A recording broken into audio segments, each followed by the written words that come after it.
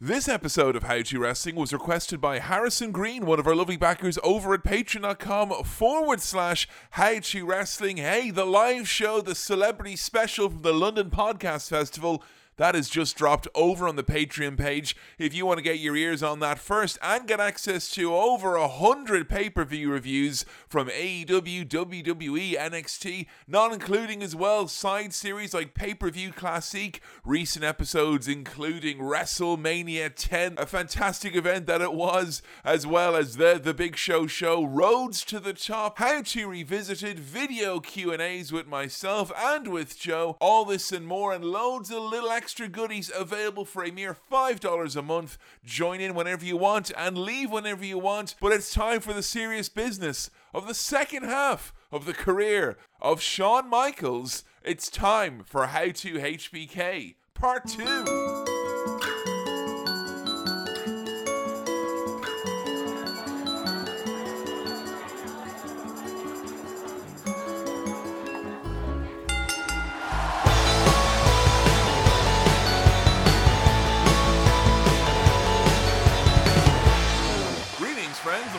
Episode of How To Wrestling, the world's first podcast detailing how to wrestling, how to get into wrestling, how to understand wrestling, and goodness knows maybe even how to enjoy wrestling.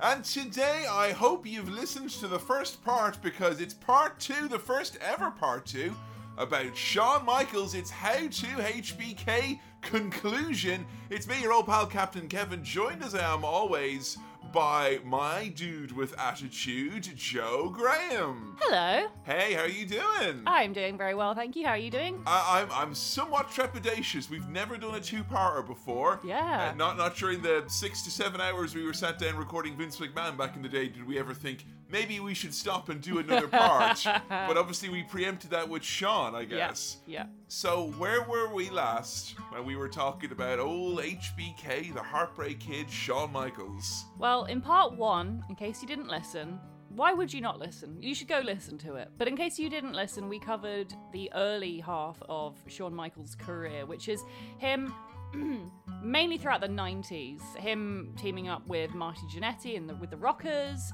and then his singles run and all the stuff with the Montreal Screwjob, and then his first retirement. Yes, so the first retirement of Shawn Michaels came in 1998, and we did mention it briefly, I think, in the last part, where he was embroiled in a feud with The Undertaker at the time. They were in what's known as a casket match, where there was a big coffin set up at ringside.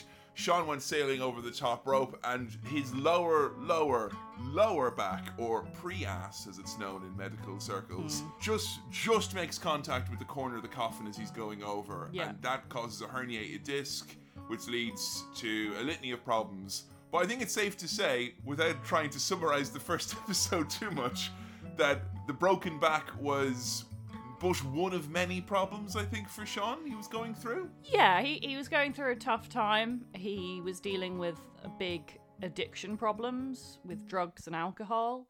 And I think, a few different injuries as well. There were a few reasons why he had to take time away from wrestling. And the back injury was just like, the timing of it, I think, meant that it was a good excuse for him to go take a look at his life and what's important to him and kind of get some things in order, I suppose. Something to reevaluate, I guess. Because it's very strange. I don't think there's been a wrestler that we've looked at, who has kind of dual-wielded high-end performances, but also suffering through very visible, mental health problems and physical health problems. I mean, we've talked about a lot of wrestlers, some of whom were even in Shawn's group, The Click, who kind of managed to keep that under the hood, so to speak. Yeah. But I think it's safe to say that when it came to the late 90s and Shawn, he was visibly struggling, I think, in terms of, I mean, I don't want to say it's just Montreal, but I would think that Montreal is a perfect example to look at the screw job and his involvement there as being kind of, most people in wrestling who would have been given this horrible task to do would have maybe done so grimly. And Shawn kind of, not that he was forced to do it, but he was uniquely positioned to take part in that, I guess. Yeah, and blamed for it almost entirely, even though it wasn't his idea. And he can't really be blamed entirely. It's more complicated than that. Yeah, so we're going to start off now with Shawn basically starting his retirement. 1998, he has his match with Stone Cold Steve Austin at WrestleMania. It's a main event, and he has got severe back injury, and he still manages to put on a main event and put over Stone Cold Steve Austin. And he is then basically forgotten about, more or less banished into the nether regions of wrestling, which is around the time I started watching wrestling. Right. So I started watching wrestling when Shawn Michaels was basically a non-factor, so to speak, which was very, very strange because he would show up now and then during these periods. So the case was that he was told that he was essentially going to be retired. You know, no more wrestling for you. I think this was different from when his smile was lost, I think. This was like kind of a permanent state of injury. And he decides, and he says in this documentary, which we watched the end of the original WWE documentary, and they have a new A&E biography that's come out. So we kind of watched the end of one and all of the other to try and get like kind of a sense of where his legacy is being portrayed. And he said that what his plan was to sit back and enjoy the fruits of his labor, but he mostly sat around at home and took pills all the time. That's sad. There was a few clips of him like where his eyes were like sunk in the back of his head. He looked tired, just like spent, I guess is a good word to describe it. Yeah, I guess so. There was one picture that really stuck with me, which was actually it wasn't a picture, it was a clip of him and Triple H, and you can just see his pupils are like so large. Yeah, like just looks frightening.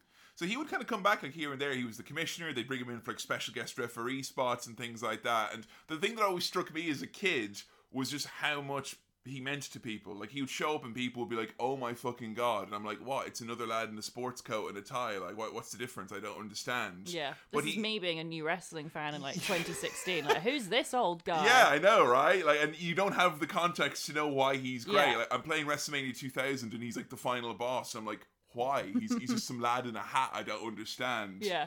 But, you know, during this period, Vince McMahon describes in the documentary, and as if he wasn't a bit already, Vince is like, Shawn became incredibly bitter during this period.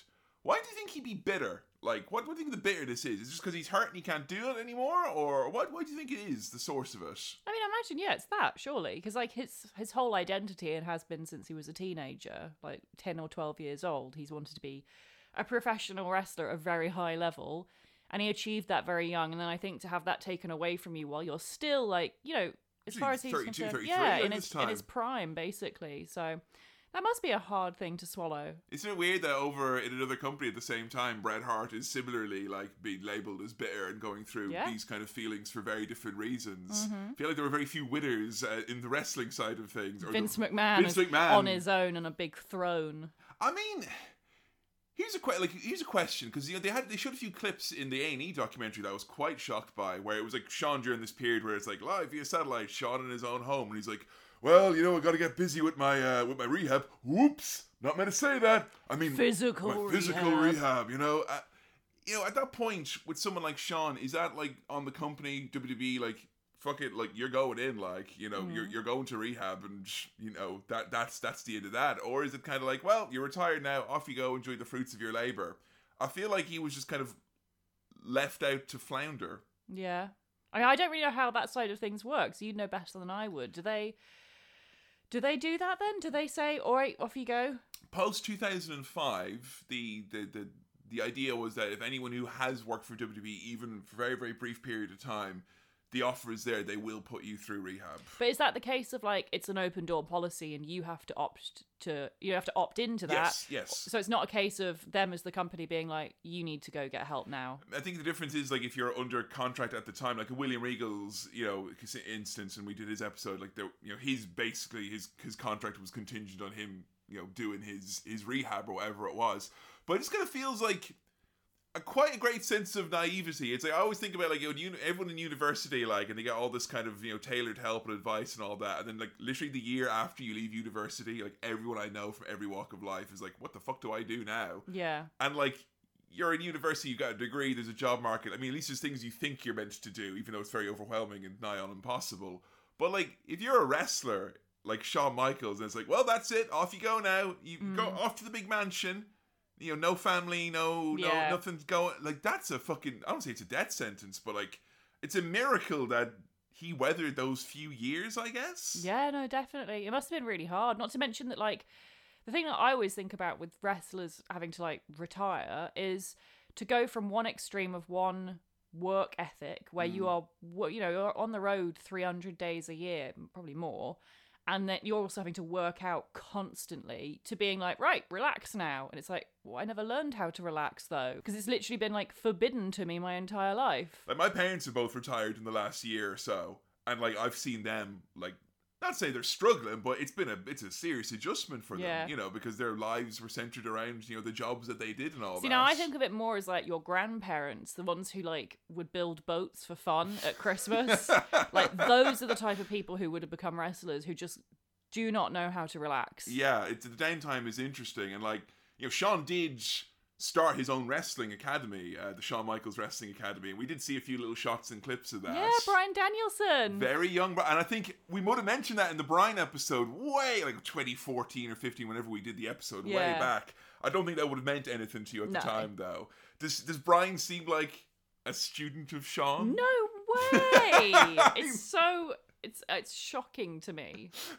I don't think it's quite the same thing, but I always think there's kind of almost a parallel there between Bryan's training from Shawn and Shawn's training from Jose Lothario, which is $3,000 well spent to say I got in the door and I got an opportunity.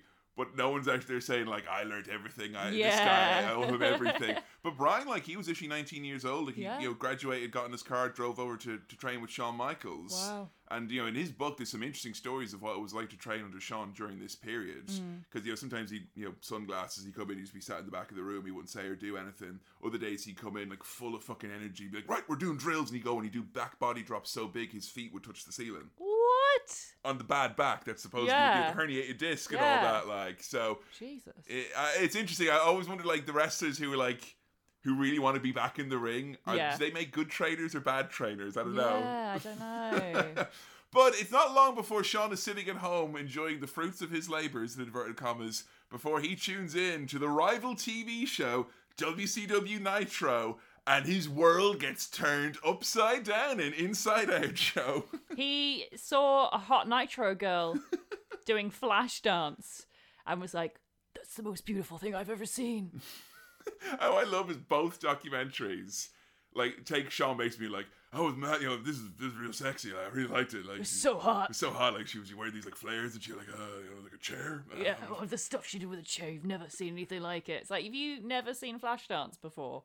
I mean, he obviously hadn't. He'd been on the road. He was too busy. And there's something very sweet and very pure about Shawn's love for his wife, the former Nitro girl Whisper, aka Rebecca. And you got one documentary from like 2007 where he's talking about this with like shiny eyes. He's like, oh my God, I'm so enamored and raptured talking about it. And they show this like slow-mo footage of her doing the dance, like, which is kitschy as hell, let's just say. Aww. And then we come back to like the documentary from like 2021, and he's like, you know, old and grey and balding, and he's still talking with the same reverence about Whisper doing the flash dance. So sweet. Isn't it? Like, I don't even believe in love at first sight, and yet, what else can you describe this as? Like, he just fucking like, and it's not like he's not known for doing this. It's not like he wasn't like a womanizer. No, I mean, he kind of is, but not in a serious way. He's not known for being in serious relationships. He's no Bret Hart. No, exactly. Pretty girls! Yeah. Like, he'd more like, you know, pick up girls on the night and then never see or speak to them again. Whereas this was like someone who immediately, obviously, like, something about this dance cut through to him. And it seemed to cut through to you as well, because like I was starting this bit, like, we're literally like we press play on the, you know, resume on the documentary, and it's him like kicking open a door and trying to ruin Steve Austin's press conference and being like in the worst place possible. I'm like, well, it's going to be a bit of an uphill struggle to get her to see anything about Shawn Michaels in this episode. And then as soon as he was talking about his love of his wife, it was very pure. It was. You know? I've never seen him look like that passionate about anything before, and like the closest I can think of is like sometimes he looks at his friends a bit like that. Like he's got a lot of love in him. I do really think that about Shawn Michaels. He's a very loving person. He's a loving person who wants to be loved. Yeah, who really wants to be loved, 100%. Needs to be loved. Yeah. And you can see, I think it's one of the things I really like about Shawn Michaels, I find adorable, is the way he looks at people he loves. And look, he can do that as an old man. He can do it when he's like Yeah. 20, looking at Marty Jannetty, and you get the same kind of, He's just got these puppy dog eyes of like just pure, sincere love. And the way he just like recounts, as you say, like seeing him do it, like, he's 5 years after meeting her and he's obviously still smitten. Obviously 5 years isn't a very long time, but then him doing it again nearly 20 years and it's still just as strong, the feelings he feels, and that's just lovely. It's really cute. Shows you how goddamn good Whisper and the Nitro Girls were. know. Every single one of those Nitro Girls went on. I mean, actually, I think Sharmell was the Nitro Girl, Booker T's wife as well. Really? I wonder how many wrestlers are sat at home being like, I fucking hate being at home. Like, oh my god, Nitro Girls. A Nitro Girl. Like Bischoff, when he was pitching, is like, look, in the worst case scenario, we're gonna match up a lot of wrestlers with a lot of Nitro Girls. It'll be good for the business. I think there is a version of this story that I could have recounted to you where you've been like, that's creepy. Yeah. He's literally like sitting at home, pilled out of his mind, turns on Nitro, and he's like, holy shit. He rings someone up being like, can I have her number, please? Yeah. But And- I was thinking when I first heard that, I was like, well, that is a bit creepy because, like, he's Shawn Michaels. It's a bit of a power imbalance in this relationship already. But she doesn't know who the fuck he is. Isn't that amazing? That's so wonderful. That's incredible. How insulated the Nitro Girls were from the evils of the business that you didn't even know. In 1999, who Shawn was. Michaels was. And you're in a company with Bret Hart and Hulk Hogan. That's great. And Nash and Hall. How? I want a TV show just about the Nitro Girls being oblivious to it. Like, who's Hulk Hogan? I'd love to know, like, I think an episode on the Nitro Girls would be fascinating. That'd be great fun. Because I'm sure there's stories out there, I don't say it's all like, doom and gloom and dark side of shit, but just talk about a unique perspective. Yeah. Because, women in wrestling we've talked about, but like, even if you're a manager or a valet or a wrestler in that time, obviously it's a different kettle of fish. The Nitro Girls were like, they were an act that was kept to one side. Very strange indeed. But obviously it goes well, the courtship with old Whisper. 2 weeks after he got her number, they were saying I love you to each other, which is fast. That is fast. But 2 weeks after that, they got married, which is so fast. And 6 weeks after that, she was pregnant. Oh my god, that's so... Oh my god. That's a stressful to think about. Bap, like, Yeah. that's quick, like. Seriously. And like, on the one hand, I'm like, well, I can understand why Shawn is like that, because he's pulled out of his mind. Like, he probably is making some rash decisions at this point in his life. You were quick to point out, like, the Vegas wedding photos. Oh, they were married by an Elvis impersonator, which I thought was very cute. And, he had a 1,000-yard stare in those pictures, But, like, Whisper, I don't know her real name. Rebecca, she's obviously very grounded, very down-to-earth, very smart, sensible. Good for him, I very think. Good for him. But, like, even though it's Shawn Michaels, she seems to be, like, she seems to be out of his league because she seems to have her shit together so much. It's like, why would you waste your time with someone like that who's so clearly messed up? But she does. She obviously sees something in him. I mean, I feel for him in his position because it's like, he's someone who's grown up in wrestling at this point. 19 is when he debuts. He's training since he was, 16 or 17 or thereabouts. We've seen it time and time again, this podcast, you don't get a normal adolescence. No. And we're from the generation where our 20s is like almost viewed as like a second adolescence for many. And like, that's back in the day where it's like, you're 20, you're a man now. Yeah, you're an adult. You're an adult, all the responsibilities. You have a family and a house. Yeah, and like, he's at the point now in his, mid-30s where, I mean, I don't want to say like, hey, if you're a wrestler and you're having a distance relationship, it's not real or anything like that, but it's like, it's not normal. You're on the road 275 days a year. You see your wife for like 90 of those, maybe. Yeah. That's not normal. No, like, it's not. Unless you have something to compare it to beforehand. So, yeah, I feel like it's a wholesome story that's taking place in the midst of a tempest because Shawn views it as being like, okay, I'm gonna have a kid soon, so I've got 9 months to get clean and to get right. Yeah. And I think that you and I always seem to get alarm bells we share every time we hear anyone where it's like, and once we have the kid, the whole of my life is going to be filled over, or like, that it's going to be somehow a solution as opposed to like, a challenge in its own right. Yeah. It's something to be viewed as not an answer to a hypothetical question. Yeah, definitely. And I also think similarly but differently, having a deadline for sobriety, I think, is also a recipe for trouble. Yeah. Because I think unfortunately for addicts, it's not a case of, right, okay, I'm going to get my shit together before that time. It's like, right, I've got that amount of time before I need to get my shit together, which means I may as well party fucking hard. Like, how many times did we see in the Regal episode where it was like, right, the deadline is, it's like, it's here, this is when it's going to be, I'm going to rehab on this day. But, so I may as well make the most of it while I can. Christmas is coming up and all of a sudden it's a non-stop bender or whatever it is.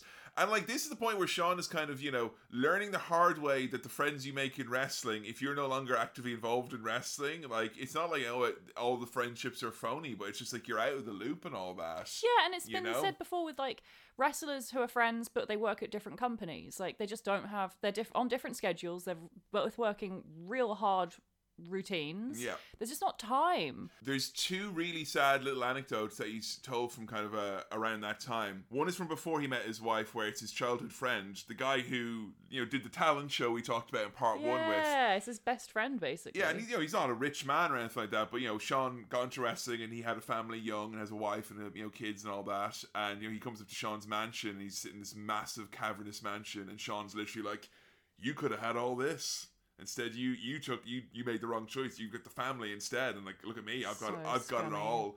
And like, that's so sad. And the other one is like Nash and Hall recounting a story where Sean is like really like in the midst of a bad session, let's just say, and he's like, God, imagine if I died and I OD'd after WrestleMania 10 in a ladder match. I'd have been bigger than Elvis. Imagine it. He's right. I mean, he is right. Like, that would have been legendary. I'm not saying it's a good thing, but like FOMO for suicide, like, Jesus Christ. Is that what he was saying? Yeah, like FOMO. Like, well, it's like kind of like that would have been because he was like literally watching his legacy kind of dissolve, I guess. Right. Because if you're watching 99 Raw, I mean, hey, take it from me. The last thing I was fucking thinking about was the great career and legacy of Shawn Michaels. It took me 10, 15 years to even give him a look in after that point, And I think if you're watching the shows like he is, and you're kind of seeing like, hey, other people are getting ahead, Austin's the most popular superstar of all time, all this other stuff, and you're kind of out of the conversation, it's like, oh man, let's think back to the good times. And that's one thing, to think back on the good times. I'll never begrudge anyone to do that, but to think back on like when would have been the ideal time to top yourself, that's like, he's in a bad way, man. It's very sad, but also I do think it's really funny that he picked WrestleMania 10 specifically, the one with the show where he's not the main event, but also he considers himself to be the main event. Yeah. He really wants to steal the thunder from Brett there. Yeah, Brett and Yoko wouldn't have had a chance if Sean OD'd after the match. I'll fucking do it. Jesus Christ almighty. And there is this, like, really kind of, it's only really come out in the last few years because it feels like even though Sean's been, born again for, nearly 2 decades now and all that, it feels like only the last 2 years some of the grisly details will kind of come out. And there's this incident in 2001, it's when Vince has bought WCW, and they recount it, it's like, Undertaker, The Rock, Triple H, all these big names are all sat around the monitor, watching Vince give the speech about WCW being over. And Sean's literally like slamming into things, going like just being like a complete wreck, a complete nuisance. And Undertaker's like, can you believe this guy? Like, he's absolutely like ruining this special moment. And it just, the idea of like the Mount Rushmore of wrestling being there, and there's this like other head that's fallen off the mountain that's rolling around, going and he has this big falling out with Triple H then in there, like this big fucking huge blow up, screaming at each other. Apparently he says a bunch of really, really mean shit, which they didn't even say what it was he said. What could it have been? I have no idea. I don't know enough about Triple H to know what his weakness is. That's it. It's like I can't imagine in that state, like tears in each other's man's eyes and being like, you were never as big a star as me. Like, is that it? I like to imagine there was something about China. It's like, you did her dirty. Fucking hell. Even though I know it's not that. Because like Sean doesn't care. He doesn't give a shit about China. But it's probably something to do with, ego. Yeah, it's strange. And there are these rumors that like kind of around this time in 2001 that they were maybe testing the waters if Sean was ready for a comeback because his back was okay, or at least was in working condition. He did do a match at his Texas Wrestling Federation that he did in 2000. He did do a few little spots here and there. We've been sent it, and I will show it to you before we get to the tweets. Sean actually did a little brief spot in FMW in Japan. Wow. Where he was a special guest referee who tried to do countouts, even though that they don't do countouts in that. And so it's him with two lads who don't speak English and going, 1! Oh, no. So we'll have to make sure we check that out before we get to the tweets. But yeah, it feels like he's not in the right place to come back for a return of any sort. And there's kind of like this situation now where his child has been born and he's not quite, he's not sober. It didn't happen. No, Rebecca talks about him falling asleep regularly, like on a twice weekly basis, like falling asleep into his dinner, and her having to like drag him. She's like 8 months pregnant. She's having to drag her husband into the shower and like wash his dinner off him. Her and Triple H have like shared this kind of, I don't know, stewardship over. Yeah, over except Shawn one Michaels. of them is a massive bodybuilder, 6'3" or however tall. Wife, like. The other one's a heavily pregnant woman, like. And it's funny because he does mention Triple H used to look after me, and then she did, and kind of go ha ha ha, yes, my road wife. But it's like no, literally, like these are the two people who probably have scooped out the handful of vomit or plug of dip in your mouth while you've passed out. Like chewing tobacco and passing out is like that's a recipe for fucking like literally to die in your sleep, And there's this kind of sadness where it's like the kid is born and it's still like he's still in the bad way, and it's kind of you've missed the opportunity now, he thinks in his head. And there's this really sad story of he wakes up the next morning and there's like cookies that have been made or something like that, and he's like, where are the cookies? And like they're like, oh, you ate them last night with your 2-year-old, don't you remember? And he doesn't even remember like these little moments. Or like he falls asleep on the couch and his child is basically like crawling over him being like, wake up daddy, daddy's tired.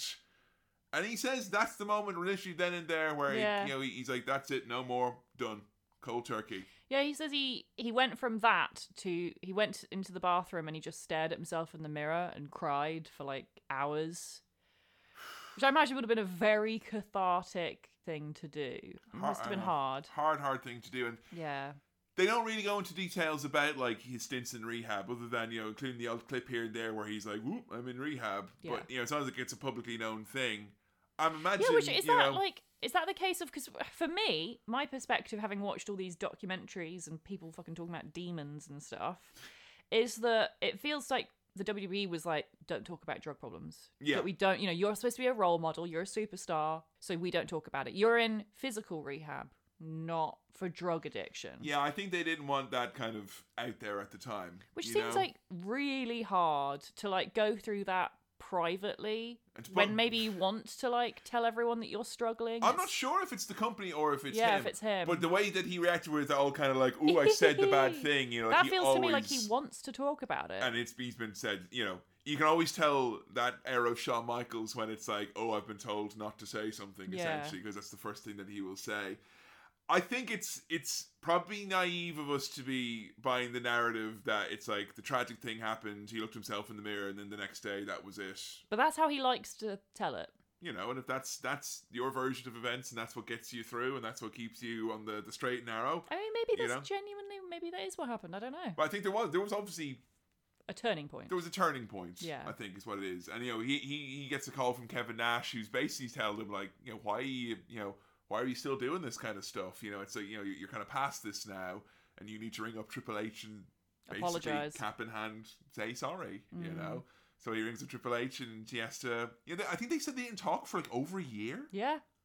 When Shawn recounts this, he is sobbing openly. Yeah. Like it's obviously something that really is a big burden for him, is what he said to Triple H at that meeting. For someone who a lot of fans, rightly or wrongly so, view as being kind of like, I don't want to say smug or full of himself, but it's kind of like people feel like they see Bret and they see kind of the burdens that he had, and they're like kind of they see Shawn Michaels being like, and be like, oh fuck it, why is he not got this big bag of rocks he's carrying around with him? And it's like, well, actually, maybe because he deals with it by laughing it off all the time. Yeah. And that's the difference there. Like, Bret Hart, he takes it, he fucking embraces it. Shawn is like, well, here it is. Oh, I'm going to dance around and make a funny joke about it. Mm-hmm. I've been both of those guys, I think, at points in my life where I've dealt with things by being very, you know, okay, here's the grim reality of it, and also trying to be silly about it. I like to think of it in terms of anxiety versus depression. Yeah, I think one is necessarily like more helpful than the other. No. Like, something bad happens to you, like Shawn Michaels and Bret Hart appear on your shoulder. It's like, well, maybe you should listen to either of those guys, like, in that instance. But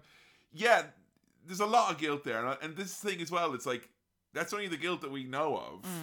That he's okay with talking about on television. A million other things. Because like when he's talking about, in the newer documentary, when he's talking about like taking cocaine, he's like, he's really like, you know, he's spluttering laughing because he doesn't want to say, hey, I was fucking addicted to coke and then some, couldn't stop. You know, really hard for him.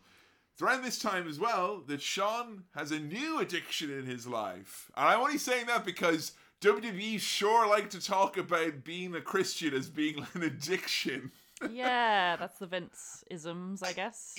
And the line always from them is like, hey, you know, no one ever overdosed from God. You know, whatever, man, gets you through it. I don't care. I mean, I guess broadly I agree with that. I mean, what's your viewpoint on it? That like, on what exactly? Sorry. On like Vince and Triple H having this view in their head that it's like, this is a helpful, useful addiction that you can replace your demons with. I disagree that it's an addiction, but I think it's about finding meaning. I think that's a big part of like of AA is, you know, and it's obviously it's helpful for them to base it around Christianity because that's very easy teachings, and they've got a book to follow, and there's community support and stuff like that. Yeah, or a mysterious higher power. A higher power, you yeah. know? But I do think if you have struggled with addiction long term, you do have to replace that with something. But I don't think it's fair to say that it's like something healthy is an addiction. Like, an addiction is it's a term that has meaning, and you can't just apply it to something that's like, oh, well, I don't like this thing, therefore it's an addiction. Yeah, and I think just because someone who is self-described or described by others as an addict does something, it doesn't mean, and they get into it, doesn't mean that it's an addiction. Yeah. Because I think an addiction is an inherently negative thing. Exactly. You know, and I think that... An addiction implies that you've lost an element of control over your life, and that your life is suffering in many ways because of your addiction. Yeah. Obviously, him finding Christianity has done him immeasurable good. You can't possibly say it's a bad thing. Yeah, I mean, I've never had issue with any wrestler who's like went and found Christ, you know, or whatever is the thing that they find that they get, you know. I'm more skeptical at wrestlers who get mad into crypto than they get into Jesus and God and all that stuff. I always think, though, there's kind of like, there's the playlist of things that you're always going to see if a wrestler's talking about being born again and all that. Them walking through fields, them being near farms, then wearing, like, you know, baggy denim jeans. And a hat. Being on an ATV, wearing sunglasses. And a hat. You know, having kids in your arms. And wearing a hat. They have hats as well, you know. I think they do a serviceable job on both documentaries of trying to explain it without it becoming a Bible-thumping situation. I don't think the first one that we watched did that at all, actually, because they didn't ever acknowledge that he had a drug problem. They just implied that he partied too much. And to say that, like, you know, for someone to have to find a very religious Christian, like, lifestyle, like, quite hardcore, because he becomes like a youth pastor, basically. Oh yeah, he's proper immersed. Righteous Gemstones, like mega church. It's that's not what like he's in, he goes to church on Sundays. Like, he is there many times a week, like part of the community. So, like, you know, to go from that after just having a bit of, you know, too many parties, wearing a few too many lampshades. Like, I was gonna say, like, Shawn came in here and he was wearing the biggest lampshade I'd ever seen. I said, do you want to take that off and embrace Christ instead? Maybe I will. I know of another man who wore a lampshade. And you're right. I think the latter doc is probably a little bit more comfortable in talking about it, because I think when it's only 6 or 7 years out, there's almost a trepidatiousness with it as well, and what they want to say about it. And again, I think it's more of like WWE thinking, we don't want to put anyone off too hard with our fun new Christian character, Shawn Michaels. I mean, I think that if you live the life that Shawn Michaels has lived, and you have pissed people off on a very public forum that is also ingrained into the fabric of pop culture, you can't do this and not have people doubt you. Oh, yeah. And I'm not saying it's like... Especially if you're Shawn Michaels. Yeah, like, he'll have that till the end of time. Mm. And I think, like, that's... I mean, I would say that's fair or anything like that. No. Or that he, you know, he deserves it, or that it's, you know, this awful burden. I just think it's like, that's part of it. You know? But it's like the same industry and probably the same type of people who think the Montreal Screwjob is like a big work. Yeah.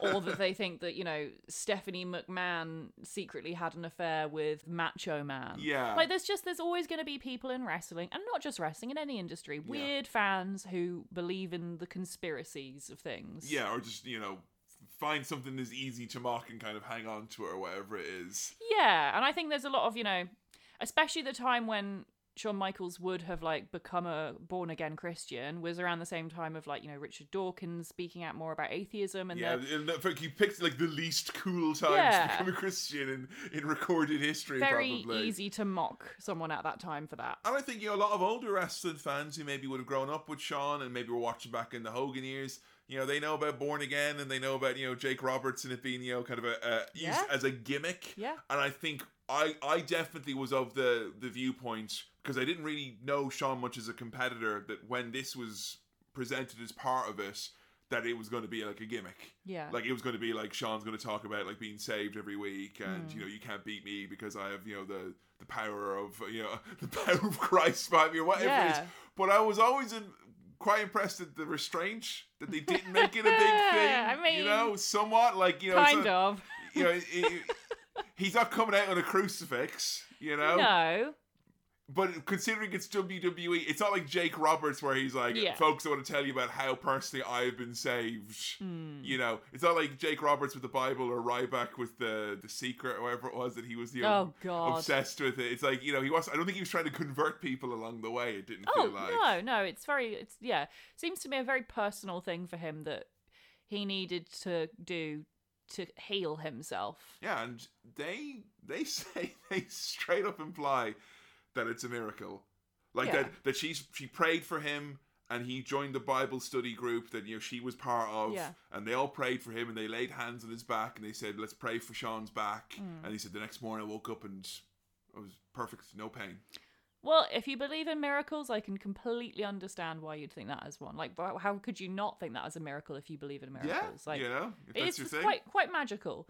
Personally, I'm a massive skeptic, and I think it's the power of psychology and psychosomatic pain is a very big thing, and all that, and especially for someone like Shawn who needs to be loved and stuff like that, and he suddenly has this massive, overwhelming community of support in a religion that is all about loving your neighbor and stuff like that. Like, I think that could, on a psychological level, heal you in a way that medicine can't. And if every pastor they speak to is like fucking this big shitty grin, they're like, I didn't know who this guy was. Like, oh, fuck, he's like the biggest wrestler ever. It's great, yeah. And, you know, he does exciting Bible studies. We get to see footage of Shawn wearing camouflage, with loads of teenagers also wearing camouflage, assumedly hunting, and then talking about how Jesus Christ was like a hunter of a sort.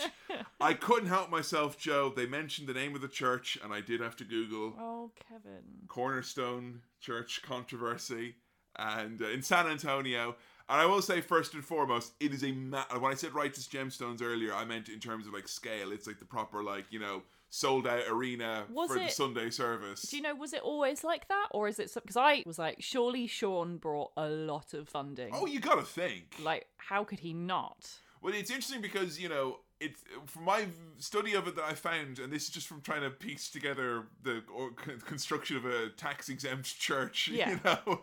But it seems to be it's kind of almost like a brand across this area in San Antonio where there's lots of smaller churches, like a Wetherspoons, basically. They bought up all your other small churches. A franchise of churches. And they've kind of kept the name and put it under the umbrella, and it's kind of part of this big conglomerate. But yeah, it's like this type of a church where there's all these stories about, you know, like say someone, you know, the mother died and there was left with 3 kids and they had no parents, and he like pays off the house for them and, you know, puts them through college. There's all these like big charitable kind of endeavors that kind of get associated with it. So it's like, it's one of these like big business churches, you know, you see footage of it, it's like pretty much like an arena, like a stadium, thousands of people gathering in the big temple or whatever it is. Yeah.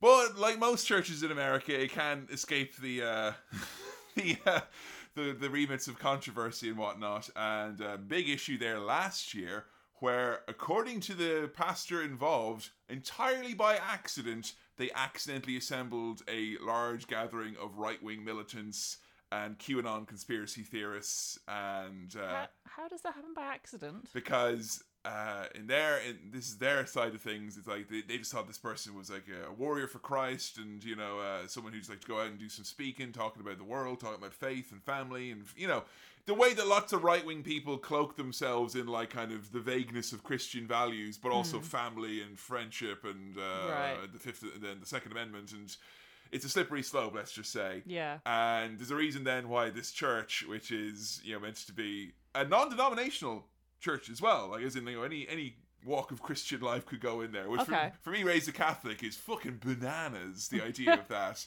But you've got an arena full of thousands of people chanting "Let's go Brandon," which is the QAnon / dark web code word for "fuck Joe Biden." Okay. I'm not saying this because I'm like, poor Joe Biden. Oh no, not shouldn't leave him alone. It's just like showing you that like a church, well-meaning, big, small, whatever the organization, I feel like there's a blind spot there where right-wing folks can get involved and can use it as a cover. And I think that if you're a well-meaning pastor thinking you're just assembling a group of people and all of a sudden you've got a QAnon rally, well, maybe you're not a very good pastor in that sense of the word. Yeah. You should maybe know your flock a little bit better than that. But yeah, not saying that Shawn Michaels is involved in QAnon or anything like that. I'm just saying that his bread and butter church is a big church, and big church got big controversy last year. I just figured we couldn't go through a lengthy sequence like that without bringing up some sort of a miserable controversy at the end as a palate cleanser. But he's at this point now where he's been training, he's been rehabbing, and he's quietly getting ready to return. And lots of folks would love to tell the story that Shawn Michaels just came back and had a great match, but he was soft launched back into the WWE. Like posting a picture of your new boyfriend's hands on your Instagram stories. Did you do that when we started going out? Soft launches hadn't been invented for boyfriends when we started going out. How would you have soft launched me then? Would it have been my hands? Is a hand enough of a giveaway for me? I don't know. Probably not. I feel like I'd have to include your beard somehow, but then that's just like a launch, so I don't know. It's pretty much. I don't know. I don't know how you would soft launch me, like not even possible. So Shawn is brought back in as the leader of the NWO, and we watched a couple of these segments. This was a bad fit from the get-go, it felt like.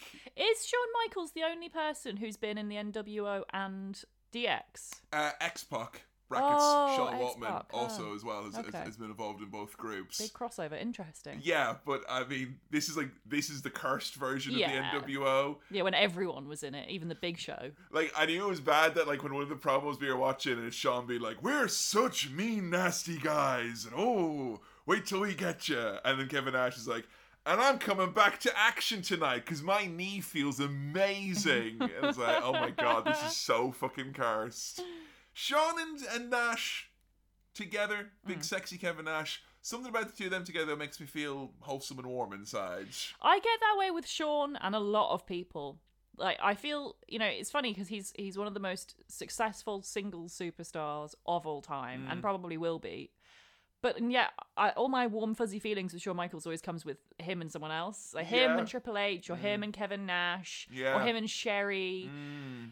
It's I think he kind of needs someone to rely on. The squeal of excitement when Nash or Diesel or whichever iteration it is, when him and Shawn do the too sweet. I love it. It always gets a pop out of you. It's because Kevin Nash always reaches his hand up really high, even though Shawn's so much shorter than him, and Shawn always has to jump to reach, and it always gets a pop out of me because Kevin Nash never does that to Scott Hall. They just do a regular two-sweet, even though Scott Hall's much taller than Shawn Michaels. It's like, it feels like a test, or like Kevin Nash is doing it to like make Shawn look very cute or something. I don't know. I used to do that as a teacher all the time, because kids always want high fives when they've done something well, and I would always put my hand up really high. Make them earn it. You can tell who the kid who's A, either a try-hard, or B, a good realist. And the kids be like, you know what, actually I've decided I don't want a high five anymore. Be like, very good, we've all learned something that's good. If I can teach a child to reach their potential or to realize they shouldn't bother,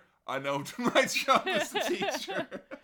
So the bit with the NWO, it lasts like a couple of weeks, but it's just so funny seeing this like Sean feels like he's bursting at the seams, wanting to tell everyone what a good lad he is now. Yeah, I'm a good boy now. Yeah, but he's like, oh, you don't want to get on our bad side. You'll be excluded from prayer group. You know, he doesn't have it in him anymore. This whole NWO thing, like, we'll do it in an episode at some point. We'll do an NWO episode. And, you can probably guess what happens with regards to this angle here. It gets kind of put by the wayside, and then it gets turned into essentially like a dream match that's going to happen at the pay-per-view at SummerSlam. Shawn Michaels is going to come out of retirement to wrestle his old best friend, the man who's now turned his back on him and is basically doesn't want him to return to wrestling because he's become such a big star since. Shawn Michaels and Triple H at SummerSlam 2002, an overwhelming option from all the folks who tweeted in using hashtag #HowToHBK. This was an interesting one, and you pointed out to me, you're not very tenured with Triple H matches, it seems. No, I've not seen many, and the ones I have seen were bad, and he was old. It's like, I was like, convinced you'd seen loads. We went onto the website, because we tend to tag people who've been in, I think he's been in one or two eps maybe, but I think it was maybe because when we started, he was still an active wrestler. Yeah, and because I didn't like him. I mean, what is it that you don't like about Triple H? If you were... Before knowing all about it, what is it so far that is rubbing you the wrong way? Where to begin? I will never forgive him for what he did to China. Ever. Fair. I think it's one of the most evil things you can do to a person is what he did to her. But also, I guess it's not just one thing. It's kind of a semi-campaign of things over the years. That was the issue. It's like, you know, fucking cheating on her with the owner's daughter. Like, it's so unfair on so many levels. And then, like, everything that happened to her afterwards that could have so easily been prevented with just a phone call. And then all the stuff he said about her as well. Like, just... Anyway, I hate him. Unlike Sean or Brett, doesn't seem to be burdened with a great deal of guilt or anything these days. It's interesting. I haven't liked any of the matches of his that I've seen. I really don't like how he looks. The only thing I like about how he looks is his stupid face. I like his big nose, but I hate his body. I hate how he looks. I hate his uniform, his stupid little pants. I hate his muscles. You hate his muscles? I really hate his muscles. He looks so boring. This is great. This is like kind of a stream of consciousness Terry Funk promo about Ric Flair. Like, you hook-toothed, banana-nosed jackass. No, I like his banana nose. It's sorry. the only good thing about him. Because it makes him interesting and unique, because other wrestlers don't look like that. But his body is so fucking boring. I hate his obsession with heavy metal. Even though I like heavy metal, it makes me like it less because he likes it. I don't like that he's a politicker. I don't like that he's manipulative.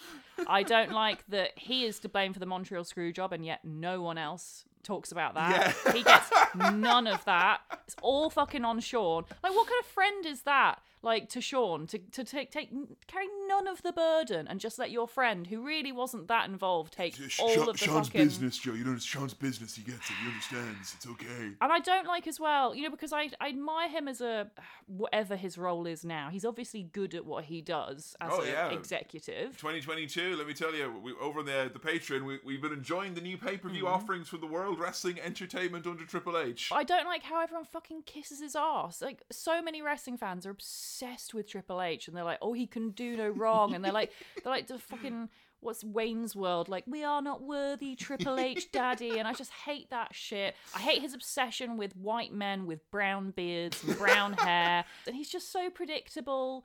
And I don't like that he's all like, ooh, I don't take drugs and I don't drink, when he obviously has taken steroids, and yet everyone is like, he would never take steroids. Honestly, I could keep going for an hour. Yeah, it feels like I'm amazed. I thought this would be like kind of a 2-line bit. I really don't like Triple H. But I figured this is good though, because you know we're at a point where I think you at least, you know, you don't like Triple H. I think you've understood him and Sean's relationship. Yeah. You know? And I think on, you know, other than the Montreal Screwjob stuff, and the fact that I think by being the sober one in a group of friends of drug addicts, I think you are enabling that behaviour to an extent, even though he obviously thought of it as being, no, I'm helping them, I'm protecting them. I guarantee you Shawn Michaels wouldn't be alive, and I don't say this, like, this is not hyperbole. He would not be alive if it wasn't for Triple H. And I believe that's probably true. You know, setting an alarm every night, 2-hour alarm clock to keep getting up every night to make sure that he hadn't rolled over the wrong way. Yeah. You know, that's, but I also think that on some level that is enabling behaviour. Yeah. Because he always had someone to fall back on, it meant that he kind of could keep going. I love this story though that they have with this match of just being like Triple H, like, you know, Triple H who was with Shawn, you know, when we would watch the match of Bad Blood, the Hell in the Cell, the guy in the open shirt with the blonde hair is like, he's the coolest guy in the world, I love this guy. And like, that's only 5 years before this, and like now he's just like tippity, like as soon as his friend is gone, he's like turned into the tippity top dog. Yeah. And that happened in real life as well. You know, he viewed himself as that, and like the idea of like Shawn coming back and the guy not wanting him to come back because he's kind of deep down worried that he might expose him to be like the sidekick that he always was, you know. They never went that kind of heavy-handed with it, but like I love that subtext with it. No, and I do wonder if they didn't go heavy-handed with it because Triple H wouldn't let that even be considered. I don't think fans would have bought that too much of a big deal. I'm a big deal, you know? actually, yeah. The idea of this being his first match back in like, you know, 4 and a bit years since retirement, I was watching at the time. You know, I'd maybe seen a handful of Shawn Michaels matches at this point. You know, I had my odd DVD here or there. But like the thing that really stood out to me about this the most was like they presented this like he's not coming back. This is just the one match. Don't get your hope. It's just the one match. He's just back for the one little bit. Nothing more than that. And for his first like year and a half of him returned, every time he was out, it was kind of like, don't get used to this. Like he's going to be gone. I wonder if that was them. Not sure if this was going to be a full-time run for him. So why would they do that though? Because he's back. I mean, he's healthy again. He's drug-free. He's keen to wrestle. I don't understand why they would keep holding him back like that. I think there's a part of it where it's like you can be clean and sober and healthy and happy and mind, body, and spirit all in perfect alignment. But if you're going to go back on the road full-time, you know. That's true. It might undo all the good work he's done. And I think maybe that's the kind of me assuming that there's a duty of care that has been provided for him. The other side is then being like, well, think how much more money we'll make if like we think that he's only coming back for a match or two and he comes back full. Like it was genuinely shocked that he came back in the first place, and then it's kind of like when Edge returned a little bit, I guess, where you expect him to come back for maybe 1 or 2, and then it's like, oh, he's kind of on TV every other week, except, you know, he was doing house shows and stuff like that down the line. Wow. So yeah, here we are at SummerSlam 2002. The luck of Shawn Michaels coming out here for this unsanctioned match. It's not even sanctioned. That's how tentative Shawn's return is. He's rocking the jeans. He's rocking the cowboy boots. How do you rate the return look for Shawn Michaels here in this match? The entrance gear is shit. Why? It's lazy. He's wearing a tank top, jeans. What the fuck is that? Like, Bruce Willis gets to wear that and no one else, okay? You are not Bruce Willis. Don't even try. But... he's got scripture on it. Yep. Did you look that up? I did. It's Philippines, yeah, obviously. It says that. It says that on the shirt. What does it mean, though? It's basically like through God's strength, all things are possible, or words to that effect. Okay, that's nice. But I don't like the vest top. I mean, I have nothing against vest tops normally, but like this and jeans for entrance gear, for his return, I just felt this was too casual. But midway through the match, he rips that top off. He does. And it becomes an iconic look because he's wearing cowboy boots. Yes! Blue jeans tucked into the cowboy boots. He's got a Western belt buckle with a nice brown leather belt. He's become hairier of chest somehow since he's returned. He's always been a little fuzzy, and now he's even fuzzier. It's a great look. It's really good. Facially, he seems like very different. I don't think I've ever seen someone who's both obviously aged. Yeah. He's not the kid he was, you know. No, he looks a lot older. He looks like 10 years older. He does look 10 years older, but he also looks like he's had 10 years worth of sleep he's missed out on. Yeah, he looks healthier. Yeah, I'm not sure and you know, sometimes it's people like when they're kind of, they have an addiction, whatever it is, it's just simply a case of like, hey, they gain a bit of weight back, you know, that they weren't, you know, eating right or whatever it is, but he just kind of has this, I don't know, slight, aura is not the right word. No, I think it works. He's got a bit of a glow to him, I think. He has, yeah. That his shitty bob haircut is working very hard to take away from him. Oh my god. But yeah, no, he looks older. But I mean, it's understandable. He's gone through sobriety and he's come out the other side with a kid. And I think that's going to age you a lot. And the glowing is probably because of the sobriety. Like, he's healthy for the first time in his life. And here's the thing for you. I was going to ask, does he seem nervous, given that it's the first match back in however long. He looks so nervous. He looks terrified. It's one of the things I really like about Sean, and I think it's what I liked about Rick as well, is that they kind of wear their fear right on their eyes. You can see what they're thinking. And he looks so scared. And he's one of these characters, and I feel like this is maybe somewhat a lost art, and it's maybe for the best, because I think when you are completely conflating your character and your real person, it probably leads to bad places. But this is a classic example of not knowing where the character ended and the person began. Was Shawn Michaels, the character, nervous in kayfabe? Was he like, I better look nervous because it's my big match back? Or was he actually nervous? Oh, I think both. I think so, yeah. It's a very, very, very special thing as well, having Jim Ross on commentary, who I think is on rare form here, where he's literally like so excited that Shawn Michaels is back. Yeah. And he literally says, ladies and gentlemen, Shawn Michaels is back, and my personal dream has come true. Aww. Oh, that's nice. so sweet. And Shawn surprises everyone. You know, Triple H comes out looking all mean, all nasty. Shawn surprises everyone by actually, you know, being the Shawn Michaels of old. And he does have like this first few moments where he's running circles around Triple H and he seems like he hasn't lost a step at all. Yeah. And then they get into Triple H going, fuck this, and he just gives him a backbreaker right on the bad back. Yeah. They're telling you straight away about the casket match, the injury, the years away. And you know what? You said it during this match, and I'm inclined to agree. I'm sure I've said this about a million people on this podcast alone, but I think he's the best seller of all time. Yeah, I think so. What is it about the fucking facial expressions about him? I don't really know why it's as captivating as it is. I think he's like a natural performer, and it probably goes back to him doing all that time spent in front of the mirror, like watching himself, seeing his own reflection, pulling faces and saying things, and like he loves being the center of attention, and I think selling is a really effective way of being that. There was one of the talking heads they had in the documentary. It was the director for WWE for many, many years, and he basically, his viewpoint on it was that because if you watch Shawn for a length of time, or you're familiar with him as a character, you know the actual pain that he is in real life, like all the time. Yeah. So it's very believable. Like your mind is already set up to receive the selling, so to speak, because you're aware of what his kind of his actual pain is like. But yeah, he's so fucking good in this. Like he screams. Triple H just does an elbow drop on his lower back, and he's like, Gah! Gah! And then we get the chair coming into play, and Triple H drops him right on it with a DDT, and Shawn comes out with the Crimson Mask. Joe, how's Shawn as a bleeder in your mind? Has age helped him find his calm center ground in bleeding buckets of blood? I mean, he wasn't bleeding buckets here. Triple H was at one point. Yeah. But no, Shawn was it was a subtle bleed. Good, nice, good flow. Nice, mature blade job. A trickle. You know, yeah. If this was a serving at a buffet, you go, good, you've shown restraint there. Yes, but you've exactly. also gotten your money's worth at the same time. Triple H takes off Shawn Michaels' own belt and starts whipping him with it in a moment we could best describe as strangely sexy.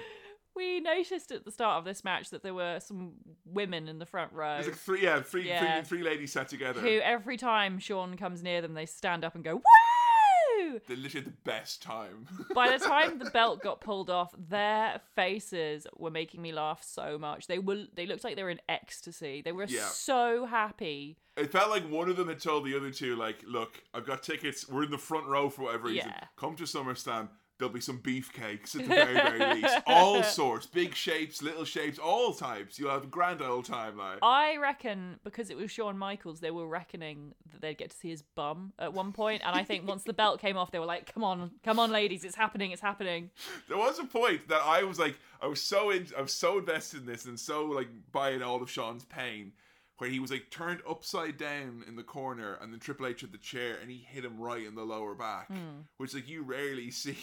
And I was just about to go, oh no, his back, his herniated disc, and you went, did he hit him right in the ass? Yeah, like he gave him a spank. And let me tell you, more people should go for the ass chair shot because it made a great noise. Oh, of course it did. On the narrow backside of Shawn Michaels, it made a great noise. Imagine a chair shot to Rikishi be fucking move over headshots. I think we found the new audience pleaser that is much safer. That would be great. It's a good idea. No one got concussed being hit in the ass. No. Okay? Absolutely not. I liked Earl Hebner in this match quite a bit. Why is that? Because he's an unsanctioned match, so Earl is basically powerless to do anything. Right. And there comes a moment where I think they realise, shit, like, Earl has to say or do something, because otherwise, like, why even have a referee? Yeah.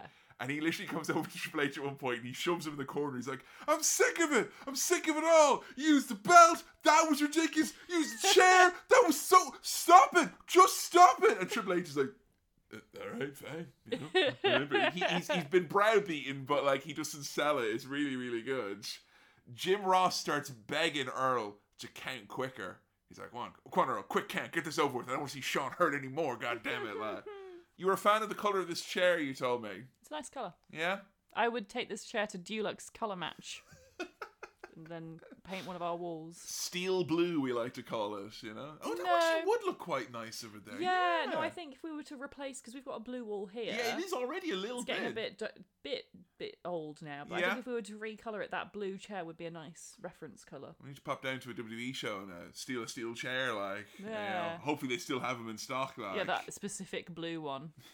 Now, if Shawn Michaels is the man who has went up to the buffet and gotten, you know, he's gotten some salad to start to see how he'll feel. He didn't even get any chips, Kevin. That's how restrained he was. And Triple H is basically all chips and onion rings and rice. Triple H is the kind of guy who's got a beige plate. Yeah, and the then beige plate, and then he's got his actual dinner plate. There's some noodles on there as all carbs. Yeah, when he's going to the blood buffet here, this man has got what could best be described as a heavy pour. He fucking opens himself up like the floods of hell. Good lord. Triple H gets hit with the chair. He gets smashed with the belt. They had a ringside. Sean starts rallying now, which is amazing to see because the fans are just like flowing with the energy that he's bringing.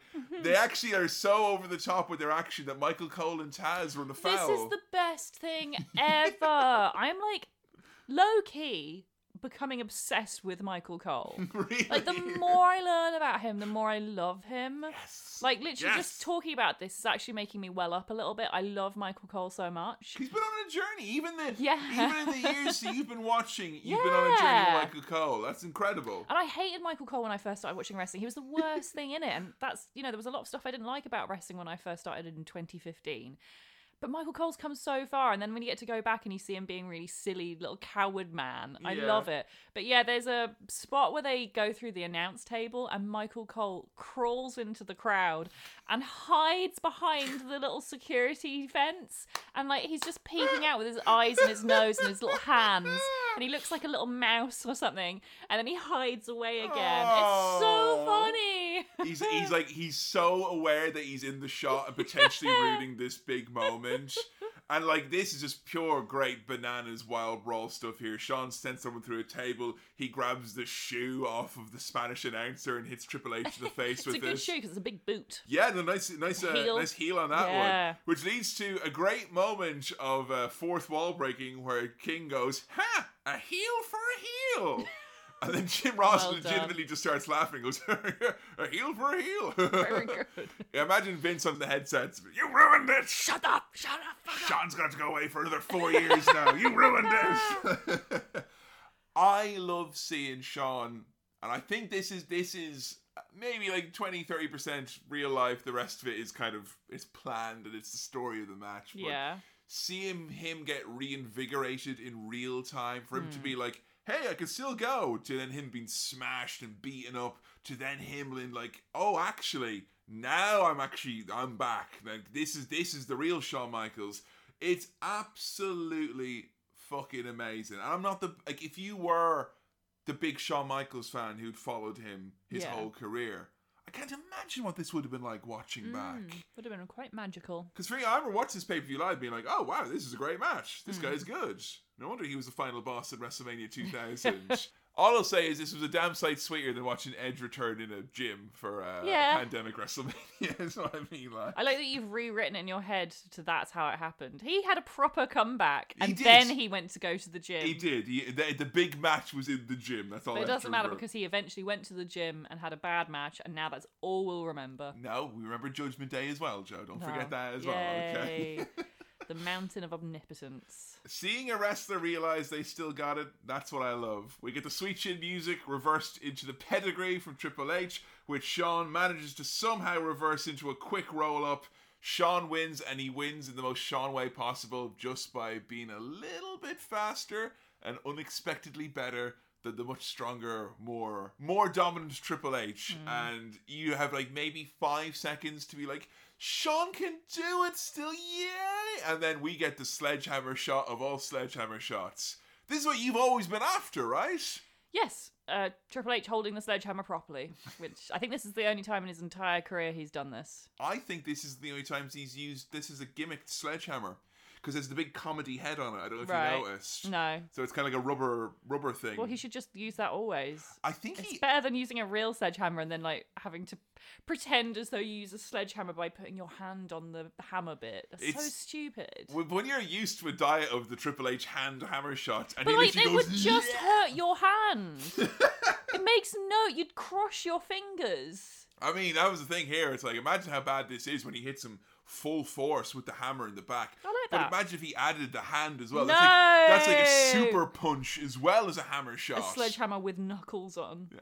I think I remember him saying in an interview once, like, they gave me the fake sledgehammer to use, for a few matches, and I ended up hurting someone with it. So, Oh yeah, I think I remember hearing that actually. So the idea was like, well, I'll use the real one because I know I'm going to be more careful with it. But like, it is an all-time like horror show moment when you've got Shawn be like, he did it, he's still got it, he's still Shawn Michaels, and then bam, hit in the back.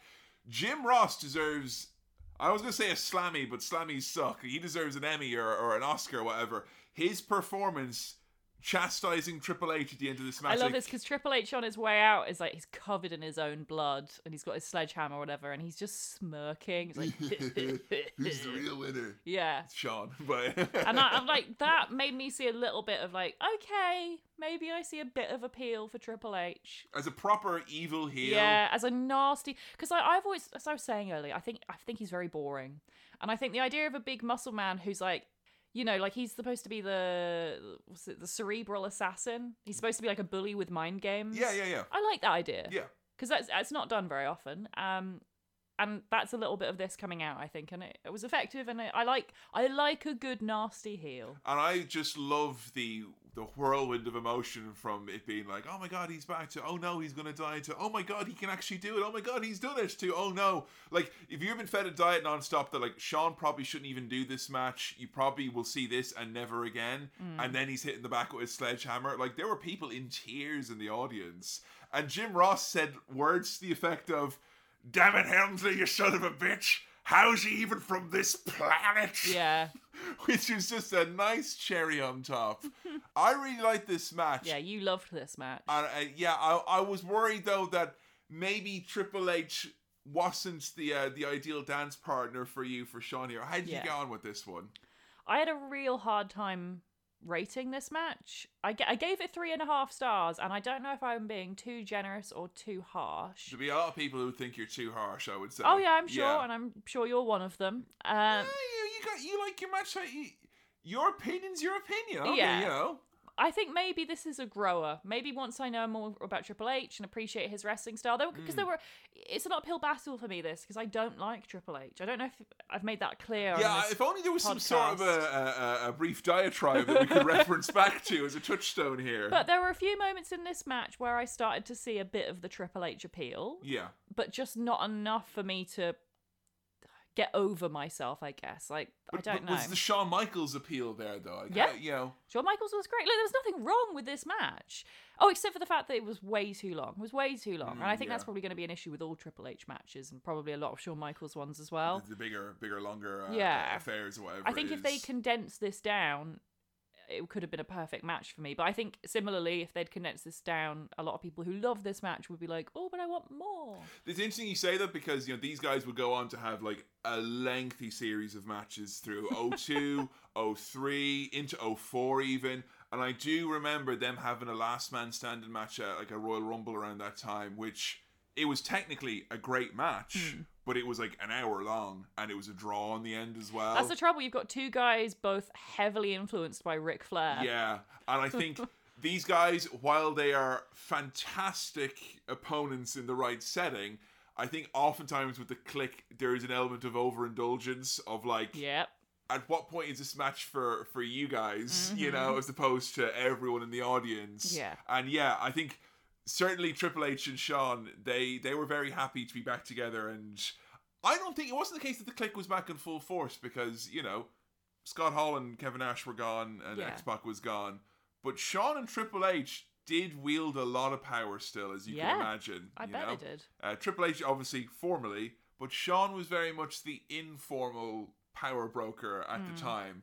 Whereas Shawn, I don't think was ever doing matches he didn't want to do or doing feuds he didn't want to do. And a lot of the times, Shawn's feuds would literally be like, you don't have a dance partner at the pay-per-view. Here's Heartbreak Kid Shawn Michaels. And, that would be enough really for people, you know? He did win the belt. They did like a first Elimination Chamber. He won the title. And it's really weird in the documentary. They were like, and it was so amazing that he won that belt again. And he was a different guy this time. And the reign was different this time. It's like he was champion for literally like 2 weeks. And that was the only time he had the belt in his entire return. You know? Even though he was back for 7 or 8 years. I think it was not... I'm not sure if it was a conscious decision for him that he's like, I don't want to be the champion anymore. Yeah. I don't want to be that guy or whatever it is. But it's interesting. That is very interesting. I think the Shawn Michaels of old, if he had a big comeback, he would have wanted that belt.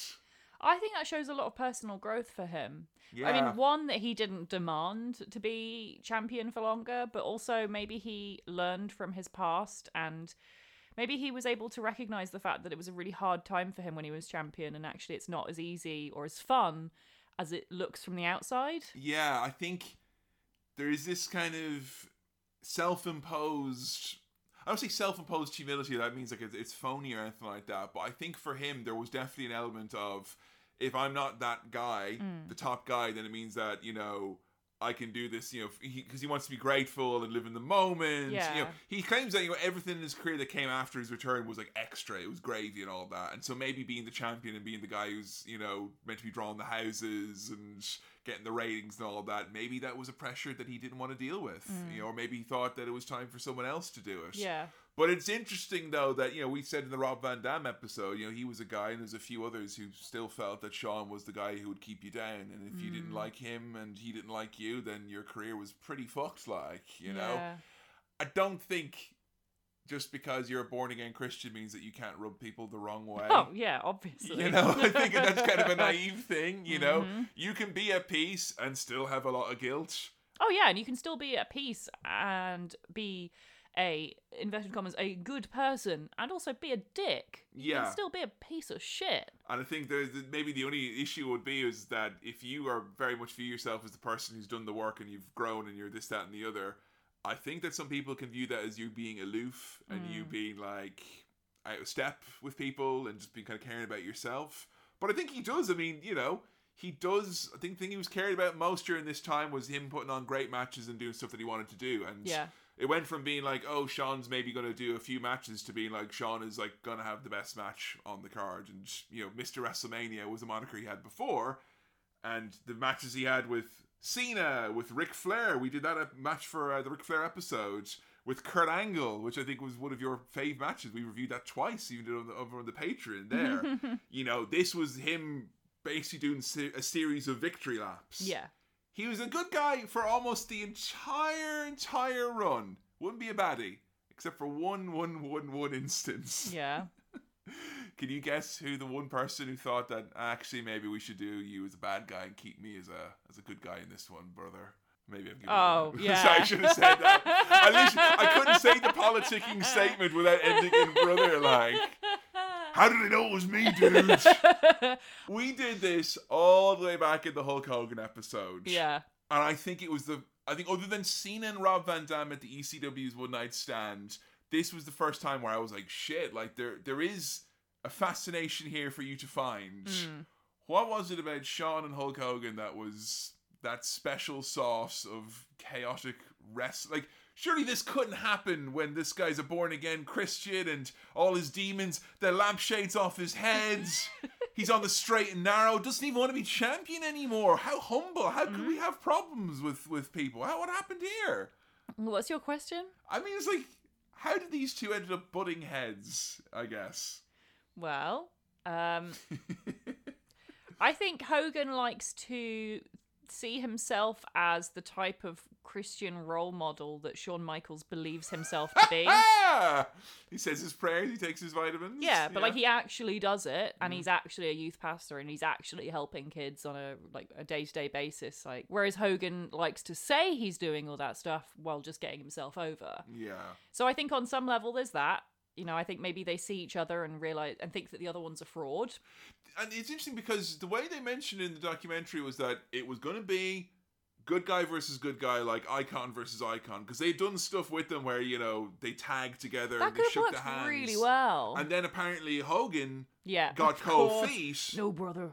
I get over him, just me. And it's interesting because I would say if there was a situation where you put Hulk Hogan and Shawn Michaels side by side and you present them both as good guys and push came to shove, I thought fans would have cheered for Hogan over Michaels. Yeah, I reckon so, because Shawn Michaels isn't as a character, Shawn Michaels isn't as likable. Yeah, and he's got too many asterisks beside him. Yeah, he's Shawn Michaels. Like, he's always going to have people who are going to resent him for being the heel character that he was. And you screwed Brett. Like, those two things, it just means, yeah. What I think is so funny is that, as we've often mentioned on this and other podcasts, Hulk Hogan's knowledge of the Montreal Screwjob is so bad that he legitimately thought that people would cheer for Shawn Michaels over him. Like, he doesn't know what he doesn't even know what happened. Doesn't know what happened. I'm begging you, watch one tape, man. I can't remember, what is it that he said happened at the Montreal Screwjob? He thought it was at WrestleMania 17, 4 years after the fact. He thought that the crowd were coming out and they were chanting, Brett screwed Brad or whatever it was, brother, and yeah, needless to say, Joe, he didn't have a solid handle on the situation. But here's the problem is that I think you take any two egotistical people in wrestling and you say, oh, don't worry, this person's business. You know, and that was it. It's like Terry's business. He wants you to be heel. And Shawn's like, if I'm heel, I have to be the guy I used to be. And that guy used to say all sorts of shit. Like, yeah, so do you know what doors you're opening for that? You want? Yeah. No, Terry's fine with it. He doesn't fucking know. He's probably never seen it. This is exactly the same. This is very similar to how Shawn and Brett ended up falling out in the first place.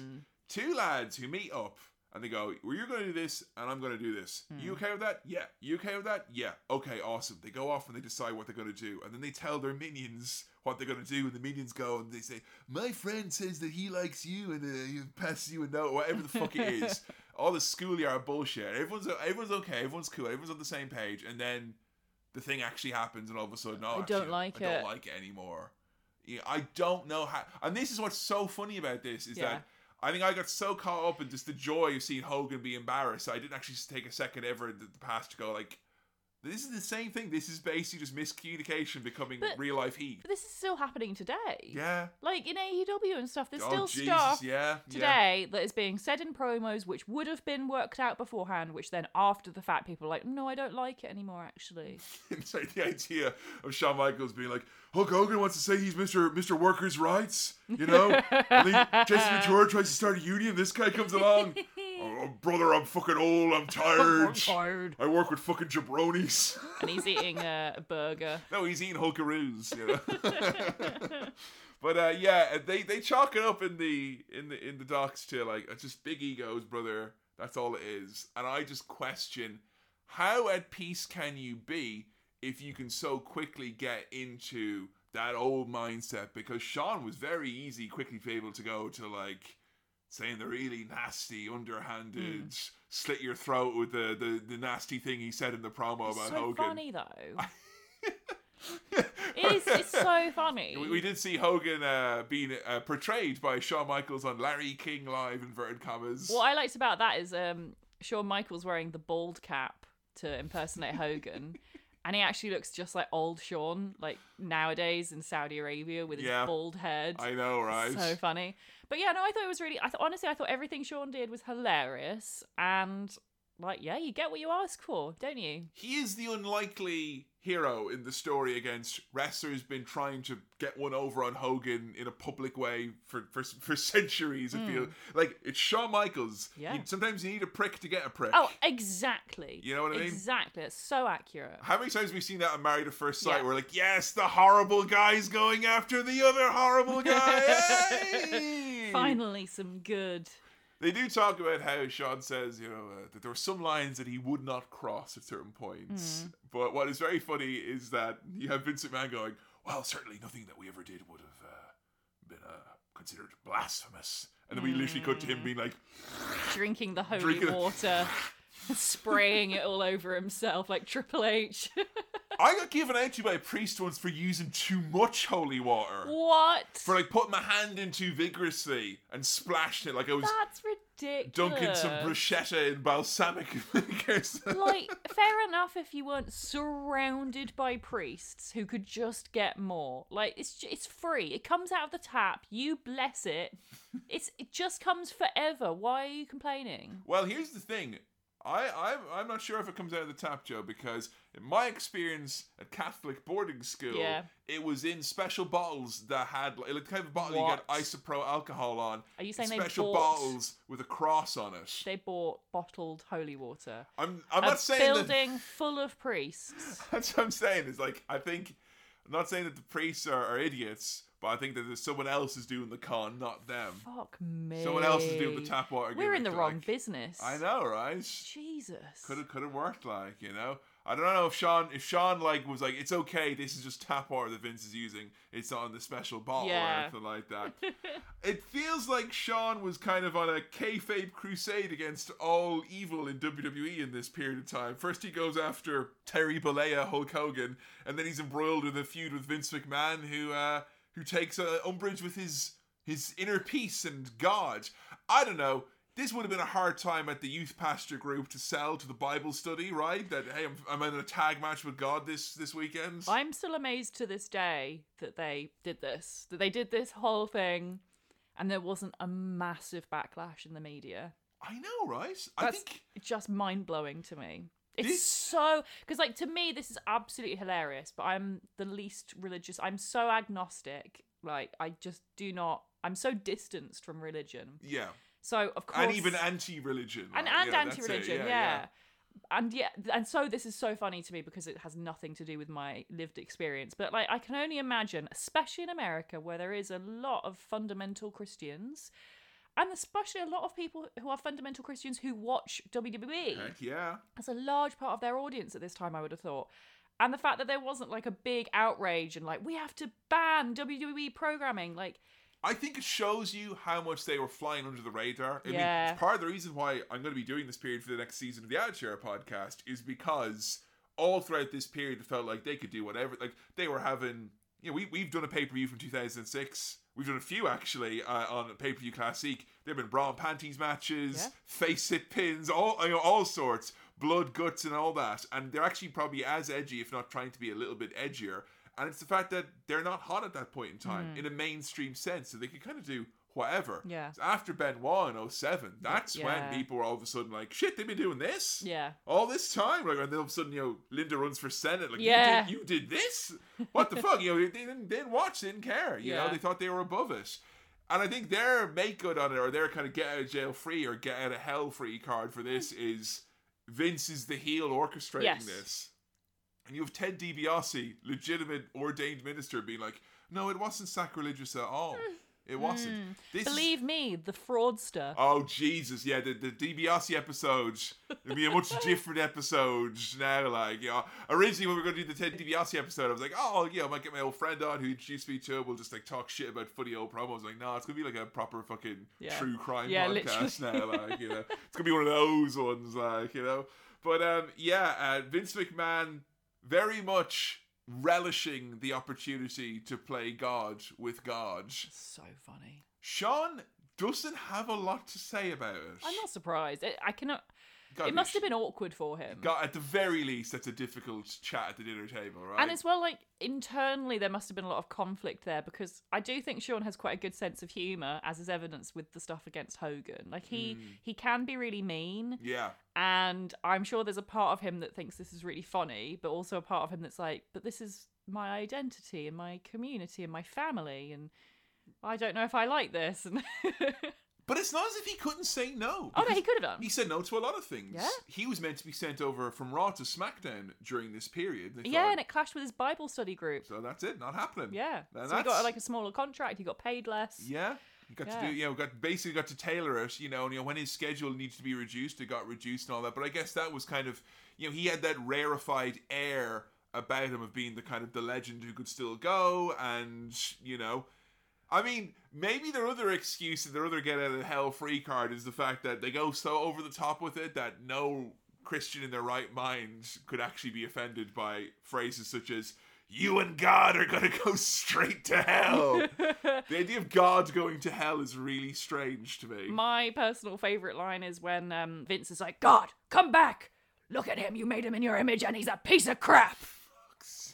So funny. I love sacrilegious Vince. It's so strange, and again, it's the one thing I can't explain, because I think there's a lot of people that will go, this proves that Sean's Christian values aren't worth their salt. Oh no! Because if you do this, what kind of a... And it's funny that people always say that. First and foremost. People always say that because they're aggressively not religious people in the world. Like I'm not religious, but I know what they take seriously. Exactly. And for me, I just think it's like, it's in his mind, if it doesn't make him recoil, and I think as well, his very specific rules are, I can't control what's going to happen on the show. Yeah. I can control what happens to me. Yeah. And in all of that feud angle, Sean's pissed off. He's like, this is ridiculous. You don't say that. You don't make light of God. So but it's the evil Vince McMahon doing it. Exactly. And it's not like at any point they're like, oh, look, God is here.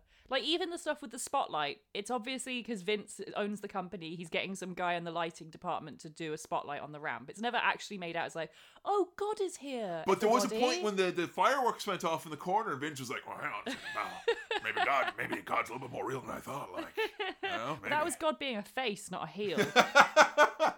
Well, God always works face in the big towns, Joe, obviously.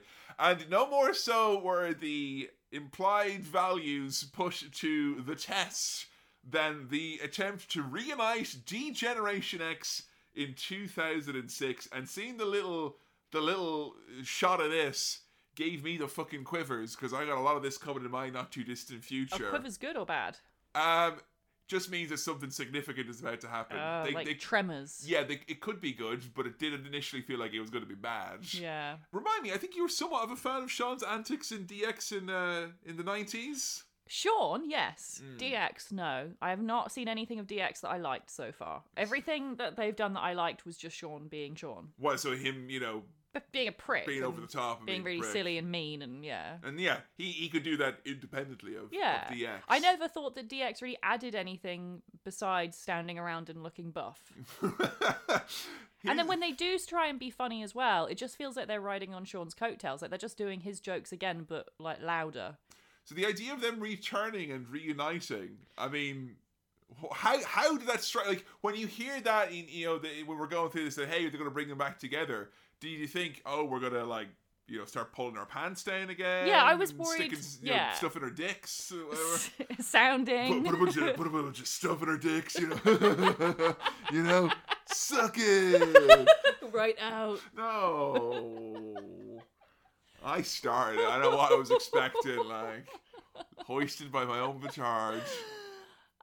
Yeah, I thought it was just going to be them all being kind of really edgy and stuff, especially because of the time. Because when 06, when DX first started, it was the start of edginess. But 06 was when edginess started getting really fucking boring. Peak edginess. Peak edgy, and peak just quirky at the same time. Yeah, rape threats as a joke and stuff like that. It was just a very dark, bad time for humor. What a time to be a teenager, Joe. I know.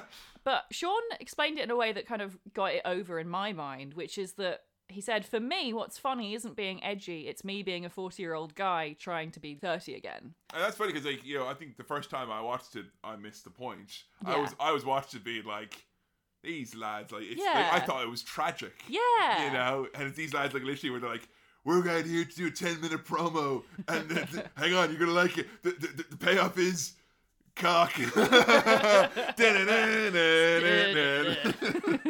I mean, they showed a sizzle reel here that took you from telling me in recent weeks that you were dreading the months and years ahead for me and what I'm going to be watching in the background. Years. Well, you never know, Joe. There could be. Fucking hell. Hey, look, after the last one, there was a pandemic in the middle of it. It took me Oh 3 my fucking God. years. I'm not ruling anything out. Years. Hey, we got it. Years of DX. But it took you from going like, I'm dreading this being on the TV in the other room when I'm trying to work, Yeah. to maybe a little bit more warm for it. Yeah, there was a bit that got me really interested, which is Was it the green goo that they used? Because I know No. you're a fan of goo. I do like goo, but no. For me, it was the bit where there's like a scene where Vince he's walking backstage, and this is like a summary of everything I love about this. Like, am I right in thinking this is Brian Gowitz's peak? Yeah, oh, yeah. Yeah, I love a bit of Brian Gowitz. Joe hasn't gotten over Brian Gerwitz revealing the secret of wrestling humor, which is putting things on other people's heads, Yeah. and it gets people over. Tiny hats. Except Yes. Goldberg. That's the only Yes. time it doesn't work. Goldberg's immune to tiny hats. But there's a scene where Vince is like walking backstage, and he just meets all these different people, and I've only Yeah. seen it sped up. But even sped up, I was like, oh, this is great. There's like Chippendale dancers. There's an alien. Yeah. He's like the boogeyman. There's a guy with a cock enlarger, and there's another guy with a cockerel. Yeah, it's like proper like, guys, like, I know we've all seen Austin Powers, but Yeah. what if we watch Austin Powers again Yeah. on Friday? Uh-huh. And it's all done in one long take, like one shot. Which This is one thing where Mick Foley was like, we should have won a damn Emmy for that, Yeah.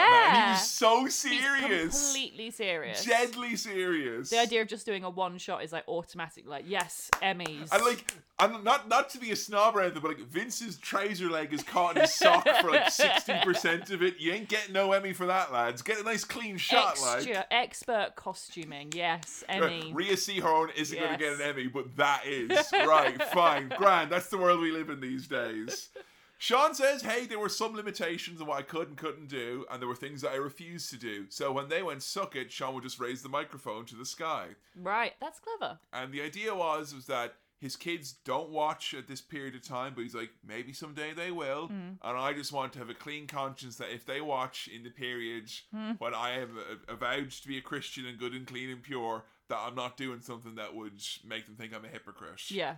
It's a really good principle to have. It is. I would say though that if you are someone who were on the hunt for implied hypocrisy, I think there's a many number of times where you can kind of go, well, Sean, you're here doing this and that, If you're you know. looking out for it, But yeah. that's But it, like, like- there's a difference, I think. You know, you can always find hypocrisy in anyone, but I think it's good that he's just trying not to be. He's at least aware that is easy to come across as, and he's Yeah. just trying not to do that. And I always find the people who are like kind of dead to rights want to prove that Sean's not a piece and not a born again Christian and not all the things that is implied to be. It's like, there's no shortage of sticks to beat Shawn Michaels over the head with, metaphorical and Yeah. otherwise. Like, the man has done so, like, again, burdened with shame is this man, you know? And some people are like, oh, that's performative. It's like, the dude can't talk about, like, stuff from 20 years ago without bursting into tears. Yeah, right. Actual tears as You well, know? streaming down his face. And, like, I thought, you know, when we watched the Brett Shawn head-to-head thing, you know, for the first part, thinking, all right, it's a heated situation. He's been, you know, raked over the coals here. yeah, it might be the first time they've talked about this. You know, the 21 doc, the A&A thing, where it's like, hey, it's Sean Quill, it's all for you, it's all about you. And He's him and Brett have struggling. been friends for years at this point. Like, completely bygones have been bygones Still for a long gets 'em, time. And you it know? still makes him cry. And So he there- still feels so sorry. So, you know, sometimes you screw Brett is all you need if you want to hate Shawn Michaels. Yeah. You know, you don't have to look for other stuff there. Sean comes out of this kind of period with DX then, where it's like the first time where you feel like they have cashed in on the old nostalgia of the old Shawn Michaels, but also kind of woven that into who this new guy is. Like, you know, it felt like people were very much accepting this as the new Shawn Michaels, but also the main thing that made people revere him as being like the old Shawn Michaels was that his matches were just as good, if not better. You know, there's a match he had with John Cena at WrestleMania 23. He was a late replacement because Triple H got injured. It was meant to be Triple H and Cena, you know, passed the torch and all that. And Sean stepped in, you know, quite late into the fold. And that was, in many people's minds, the time when John Cena first showed signs of pure greatness. I mean, the clips from that match that I've seen look amazing. I love it. I mean, it's the match where Sean's working on Cena's leg for the whole time, and then he gets up like, I'm John Cena. Yeah. You know, He's still got a lot of ways to go. JR says it's like Shawn Michaels is like the finishing school. Yes. You have the match with Shawn, and that's when you kind of polish off all the rough edges. It's like he says it's like a postgraduate degree. Yeah. You know, and I think this is the period of time where people are like, okay, you were a contender for the greatest of all time before. Now it's kind of hard to argue anything other than you are like the greatest of all time in the ring, you know. And there was some interesting talking heads on that point, I think. Oh my god, yeah, they tried to get these people in for the documentary to talk about how great Shawn is, and everyone's happy to say how amazing he is, and then you've got Ric Flair who's like, Shawn Michaels is the greatest in ring, blinking really hard, performer. He like squeezes that word out like it was so painful to say. Vince is there with the Legends contract. You want this? Huh? Say it! Say it! Say my boy is the greatest performer. And they actually included that clip again in the documentary. Yeah. It's only a 40 or so minute doc, and they used it twice. It's so funny. It looks so painful for Ric Flair to say that. It looks like it really hurts. I feel like it's one of those things where I think you could split hairs over who's the great, because there's so many ways to describe it. And you know, it was an early thing you laughed at me about in wrestling. It was like, well, Steve Austin's the greatest superstar of all time, but Sting is the icon, and Ric Flair is the greatest wrestler of all time, but Shawn Michaels is the greatest in-ring performer of all time. Who's the greatest performer? I don't want to get cancelled, but, you know. But I think like I've seen people describe like Bret wasn't like Shawn in that like Bret was not as spectacular as Shawn in the ring, but I think it was Dax Harwood from FTR. We watched a clip with him, and he was like, Bret made you feel for him in a way that Shawn maybe didn't. Shawn would make you feel that way in the match. Bret would make you feel that way about him. Like, there's a reason we all still have empathy for Bret Hart in 2022 and think about him in a different way to other wrestlers. Yeah, Bret had this like special relationship with his fans that has never happened since. It's a unique enigma that can only exist in wrestling at that time. But I think like if you are to somehow get an objective measure of like what it takes physically in the ring, selling moves, whatever it is, Shawn pretty much gets a 10 in all those categories. Yeah, I'd say so, yeah. And I think that it's very difficult to argue anything other than that. And I think with Rick, Rick he could have made that argument with, but I think Rick, the moveset was maybe not deep enough or whatever it is, or it's just a different era, I guess. Yeah, definitely. Him being retired by Shawn, it feels like, I don't know, maybe I'm reading too much into that Payne's clip there, and he's made comments since, his last match. I think Rick is very, very, I don't know, ungrateful, I think. Yeah. Like, he gave him the best send-off in the fucking world. Maybe he resents him a bit because it can look to some people like Shawn gave him that instead of Rick giving that to himself. I mean, the I'm sorry I love you. Yeah. That's fucking amazing. But it's iconic. It means nothing unless there's a guy standing up with the fucking tears and the fist. That's it. Like, Rick is amazing in that match. He puts on such a great performance. And I don't think that would have worked with anyone other than Rick. Yeah. And anyone other than Shawn. Like, it's magical because it's those two. And, you go back to the first episode and, he's the guy who he would pretend to be in the mirror. And that's it. That's a very important moment. The fact that match has actually ended up being a source of conflict between the two of them. Is it really? It is. Because Shawn made comments about Rick coming out of retirement after that and that he didn't like. Right. And Shawn was like kind of, hey, you got to do what you got to do. But, we gave you the perfect send-off. Nothing but respect for you. That's all. And, Shawn got like, an engraved Rolex, like last match ever, underlined, whatever it is. Yeah. And it's funny, they're so similar. It is. And it's just sad because I feel like you live long enough in wrestling and you have a certain mindset like Rick, and I think Shawn is a bit like that as well. I think you just end up falling out. I think they'll come back together at some point, but Rick has fallen out with both Triple H and Shawn Michaels over, generally speaking, stuff to do with him not wanting to be retired or him not wanting to be quiet or whatever it is. I think it's hard, isn't it, when you really look up to someone and then they kind of disappoint you? Yeah. Because, do you just shut up about it? It's difficult because, they're co-workers, so I guess on some level, you are supposed to, but also it's wrestling, so you're supposed to talk about this stuff. I know, I remember we did that match for the Ric Flair episode, and I remember thinking at the time, this is a really important match, you obviously have to see it, but I think the full significance of it maybe will only be apparent later when you know about Shawn and his relationship with him. But while promoting that last match, Ric Flair was like, his go-to thing was like, it's gonna be a hell of a lot better than that match in WrestleMania 24 with Shawn Michaels. Wow. It was so bad. It was so embarrassing. That's shit. Like, well, it wasn't more memorable and it wasn't better. I don't know what to tell you. Like, another important moment that happens for Shawn around this time, him and Bret reconcile in the ring. They have the proper moment. He actually referenced it in his retirement speech, him and Bret kind of coming back together. Yeah, he only thanks two people in his retirement speech, and that's Triple H for saving his life all those times, and Bret Hart for forgiving him. I thought it was really sweet. I'm the biggest Bret guy in the world these days, and I'm like, I almost feel like you didn't, like, that's almost too much. Like, I love it. It is. I love that. He humbled himself. Yeah. You know? It makes me respect Shawn a lot more, because, he didn't have to do that. No one really wanted him to do that.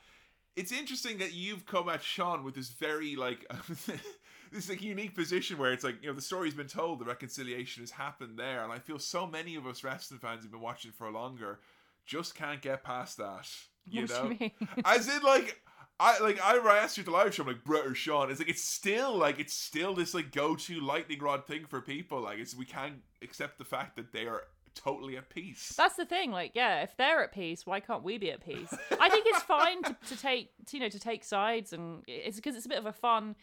It's a fun thing. I never take the Bret versus Shawn stuff super seriously because it's all subjective. And it's all done now, isn't it? It's a lot more safe tribalism than a lot of other tribalisms in wrestling. At this point, it's just a marketing exercise, really. It's which colour t-shirt do you wear? Like, are you green peppers or red tomatoes? Like, it doesn't mean anything. I think red peppers made a very selfish decision.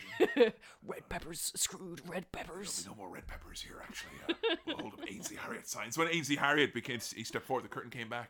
Ainsley Harriott was the mastermind all along. So, I mean, I have a bit of fun with it. I think people who take it really seriously. I love that you can have fun with it. Like, that's so, like, that's the nicest thing. The fact that this thing, the reason the conflict started in the first place is because they're like, hey, maybe we can make a wrestling feud out of this and we'll sell some tickets and people will watch TV and have some fun. And then, like, oh no, we've ruined all of our lives. And now it's like, wow, all these years later, people can have a bit of fun with it. That's nice. Well, all I really care about is that Bret and Shawn are happy and, that they mostly forgive each other, and they do, so that's fine. And that means that we can all enjoy it a lot more without it feeling weird and gross. Bret still has the reservoir in there if he needs to tap into it. Oh, I don't think Bret will ever trust Shawn Michaels or anyone ever in the same way again. I think he has been irrevocably changed by that experience. The A&E doc had some little extra features that we had checked out previously, where it was like, the two of them meet and they kind of go for a little bit of a walk and they have a coffee and they chat. Nice. And, just two lads hanging out, like. They have a lot in common. It is. I think what was most important about Shawn's reconciliation with him is like, I made you feel all those things, and I don't blame you at all for you feeling them. The acceptance of Shawn's like olive branch that also is like not taking away from Bret's kind of suffering or anything like that. That's the key thing, and that's how you apologize. Yeah. That's why so many apologies in wrestling don't stick, is because it feels like, well, I was angry back then, man. It was the Attitude Era, and like, when you see Bret in this A&E doc, it's like when they start talking about it, it's like, I fucking hated him. The anger is still there. He wanted to kill him. He fantasized about murdering Shawn Michaels. As soon as I get that AK-47 and that parachute. By the way, the last episode where I said that story where it's like Bret like being like, then I wanted to get in a parachute and fly into Titan Towers and kill everyone with a machine gun. I was like, did I dream that? Like, I was so desperate to find it. I was running through the book trying to find it. Like, did he say it? He did. It's okay. He did definitely say it, yeah. So Shawn Michaels' path to redemption, or as you say, the road to heaven. And sometimes, it can be hell fixing to get into heaven. We're talking about Shawn Michaels and The Undertaker. Back again. WrestleMania 25. Oh my God. This is 12 years after Bad Blood. Do you reckon, for wrestlers put in positions like this, do you reckon on some level there's a fear that, like a trauma response even, you might call it, that like reminds you of your injury and it might happen again, but this time it might be worse? What, you mean as in Nick Shawn being in the ring with Undertaker thinking... Yeah, he's the one who ended my career the first time round. What if it happened again? I think, though, in that situation, like, particularly the casket match thing, I know, right? When someone gets hurt with a casket, we all start pointing out the nearest Undertaker. Where is he? Where's the funeral director? Get him over here. I think that falls into the camp of freak accident. No, I know. I'm not saying it's logical or like, you know, that it would happen again. But I think on some level, it's the same as like, okay, you fall down the stairs. The next time you go down the stairs, you're going to think about falling down the stairs. That's very true. If you get in a car accident, the next time you get in a car, you're going to think about the car accident. Like, I think if you ever hurt yourself in any specific way that's like slightly, you know, weird. Yeah. Anytime you come into contact with that thing again, there's going to be a thought in your head that goes, that happened before. Yeah, well, see, after I had my car accident, you know, all those years back, you know, it was, you know, I happened to driven. Like, I've driven maybe once or twice. I've rented a car, like, you know, since. Yeah. But it was a while before I could get in, like, an Uber or whatever, you know, even, you know, a taxi or whatever. And, like, it wasn't even, like, I didn't get badly injured, you know. It was a minor, you know, injury for me at best.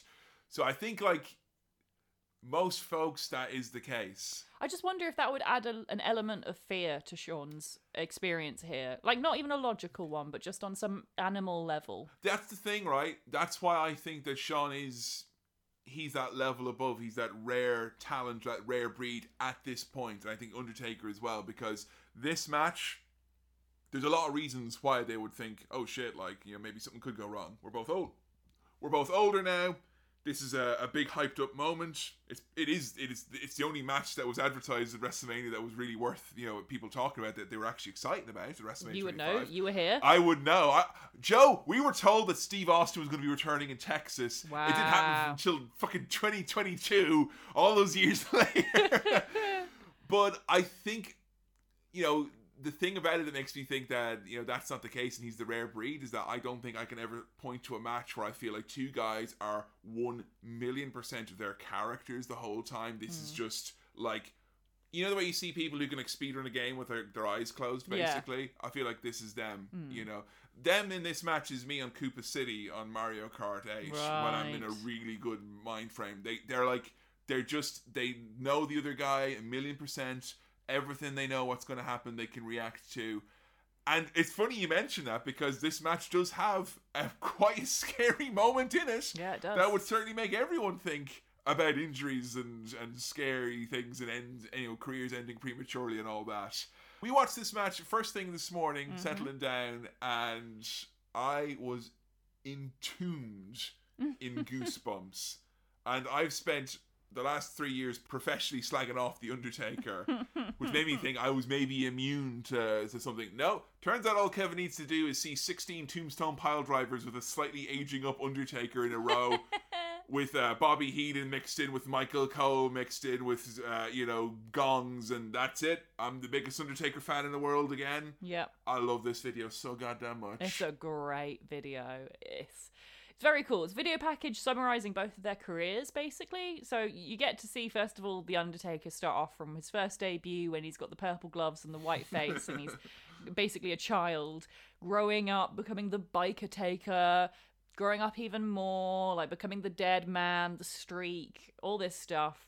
And then the one for Sean it felt extra special for me because every single match they mention in this little video package is one we've done for either this episode or the last one. Oh. So, like, you know, normally when I see these video packages, I'm like, oh, cool spot, but it doesn't mean anything to me. Yeah. But this, it meant something to me. For the first time ever, I was like, God, yeah, I really felt like I was watching Sean grow as a person because you got to see, you know, ladder match, I've seen Iron him grow. Man, Ric Flair, all this, yeah. And not only that, but I have the context of knowing what was going on in his personal life at the time and also in the industry. Yeah. So I feel like I've got this massive picture of context, and just seeing Sean age up and grow and change and stuff like this was really cool to see. Yeah, I was glad we left this kind of towards the tail end of our watching because it felt like, you know, the culmination of a very long journey from a guy who, you know, got in very, very young and had a lot of ups and a lot of downs.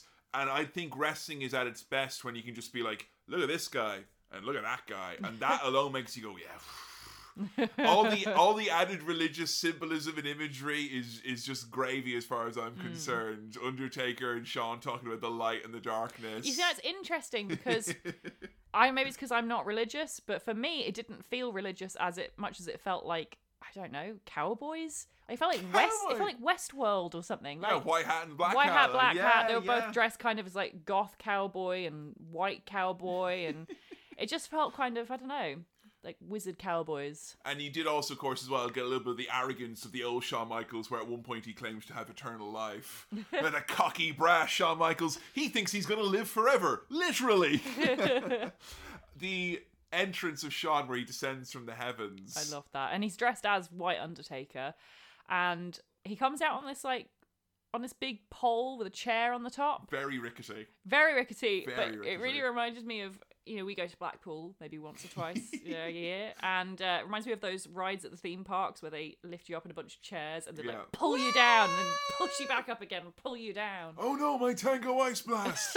I think that's what the ride is called, isn't it, in Blackpool? Actually, no, they lost the rights. They lost the branding. It was all like ripped off the last time. So it was just the blast. Just the blast. It's mad to me that Shawn Michaels has kept his entrance theme music his whole career, especially seeing as he's besties with Triple H. He's had 17 intro themes. Variants, Joe. He's had variants. Well, variants. 10 absolute different songs. I mean, but Shawn Michaels has always just had Sexy Boy. Because it's him, and it's timeless. It's him. It's just the music is him. It's like Vince McMahon and No Chance. I mean, you can't hear one without the other. What I love about it though is that it's not timeless. It feels very dated. I like that. I like it. It feels nostalgic. He's like a light for whatever the mid-90s was. Yeah. That vibe, that energy. It's there. Gen X. Yeah, and but it's weird because, you hear that music and you can see him chewing gum and looking at himself in the mirror with Sherry, or you could see him in that being on his hands and knees and praying to the gods above. I'm just a sexy boy, Lord. I am but your humble, sexy boy, And both of them feel fitting and right, and I can't explain it. I would think, though, that if this is the first time you'd ever seen Shawn Michaels and you're you hear that music. Yeah, why? What? Why is he an old sexy boy? I love the kind of comparing and contrasting the demeanor of this Shawn Michaels with the one we saw against The Undertaker before, where he was, kayfabe terrified against The Undertaker in Hell in a Cell, the door closing behind him, but then trying to be all cocky and arrogant, and smile and dance around. Here, he just has this tough guy grimace on his face that he doesn't even blink the entire time Undertaker makes his very, very, very long entrance. Mm-hmm. Every move in the match feels somehow thought out. Yeah, I would doubt this was, hyper planned, if that makes sense. Right. It feels like these guys just kind of know each other very well. I mean, I can't review this match fairly because I was in the audience and this was something of a religious experience when I saw it live. Careful using those words when you talk about this match. It was something of a spiritual experience. Right. It was really fun. There were loads of people all chanting different things. And the two lads beside me were the most markiest marks in the world. Really? It was so pure. It was so... They were kept turning to me going, but every time Shawn Michaels has beaten Undertaker before, he's had DX to help him, and tonight he's on his own. Oh, they English? Yeah, of course they were, Joe. They're the type of people they'd interview outside Insurrection or something like that back in the day. They've got the belts. Exactly, yeah. They're he ain't winning this, It's mine. So, I want to ask you, did it...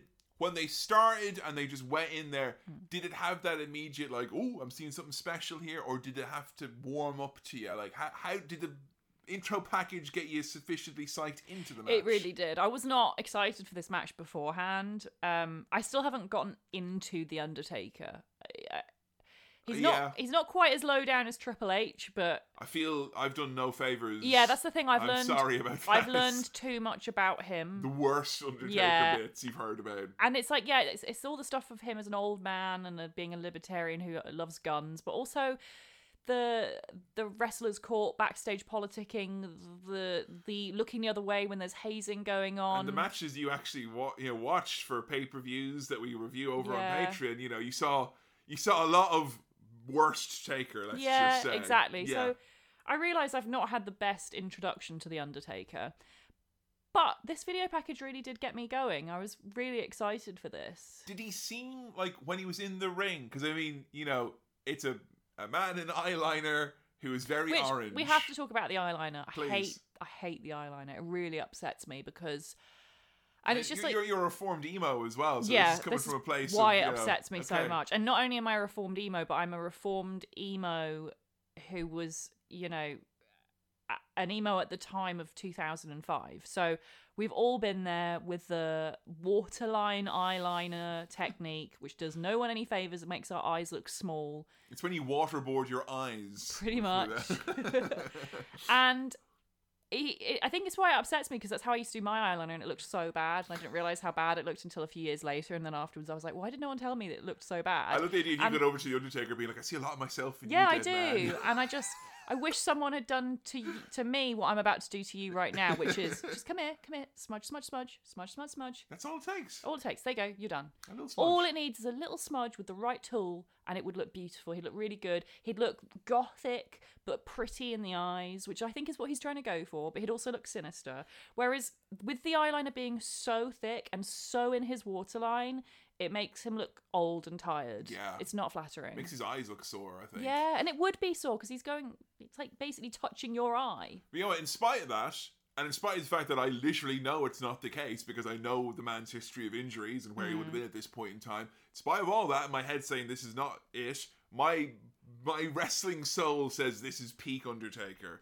He looks physically. Yeah. He looks amazing. He's a cartoon. He is like a cartoon the way character. he holds himself. Maybe it's because he's with Sean. He has a big kind of boxer stance, Maybe. and Sean's a little smaller guy. I've said it before, but I love silhouettes in wrestling. It's something that I Yes. find very important, and I think the older guys who maybe came up through a world before HD TVs understand more about the importance of a physical silhouette. Like he's playing for the audience in the back. Yeah, like, exactly. You know? You can see him from miles away and still understand, oh, he's a monster. Yeah. Like, he's just got such a gorgeous body shape. He looks so unreal with those long legs and those massive shoulders. And that's what I love about, anytime Sean and Undertaker are together, I think we said it in the Bad Blood episode, but it feels like everything that these guys do individually themselves enhances the character of the other guy. Sean is quick and fast, and he has to be quick and fast because Undertaker's big and strong, and he's got a crazy long reach. So you got things like Sean, like feigning an injury, like in the first 5 seconds, like, oh no, I hurt my bad leg, and he's run after him. Yeah. All little kind of tricks like that to make it believable that a smaller guy like Sean can break down a big guy like the Undertaker, and not by being like, a Bryan Danielson or a Bret Hart. He's not like a methodical chop down the tree. He's like opportunistic. He's sneaky, he is he's kind of effervescent a little bit in this match, and I fucking love it. I think it's amazing.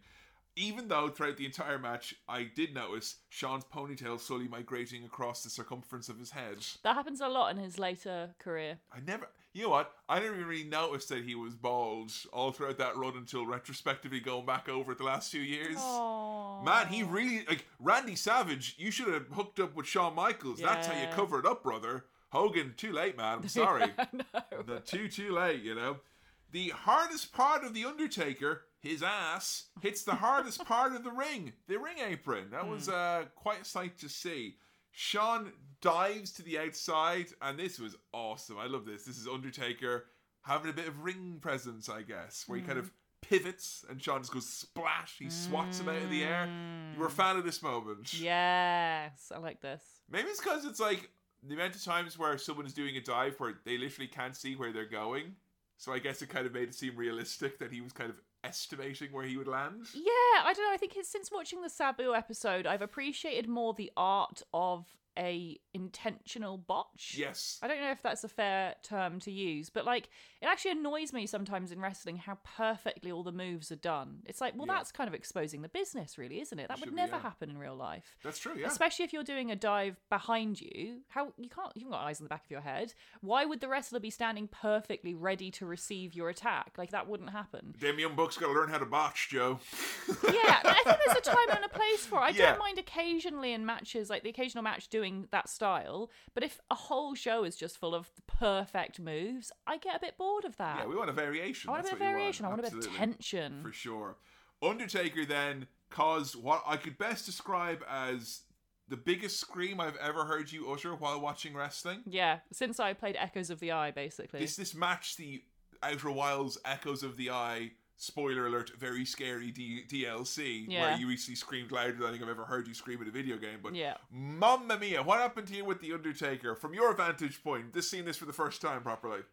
Shawn Michaels is outside of the ring, and The Undertaker is like, he runs against the ropes, and then he does a big dive to the outside, and he is so huge, and he has such height, and he just flies like a flying squirrel, kind of like the way that Shawn might leap off the top rope, except Shawn is a tenth of the size of The Undertaker. And he's doing it from the ground. He's not doing it from, Yeah. he's jumping from the ring over the ropes. Over the ropes, outside. Incredible feat. And Shawn grabs a cameraman and pulls him into the way so that Shawn doesn't get hit, but the cameraman does. But what happens is is the Undertaker, just as he's about to land, I don't know what happens here. He twists or something. Or he doesn't twist. His body just... He just like... It feels like he's got momentum and he's going to keep turning, except he doesn't. He just plummets. Yeah. And lands on his head. And it's so scary. You were...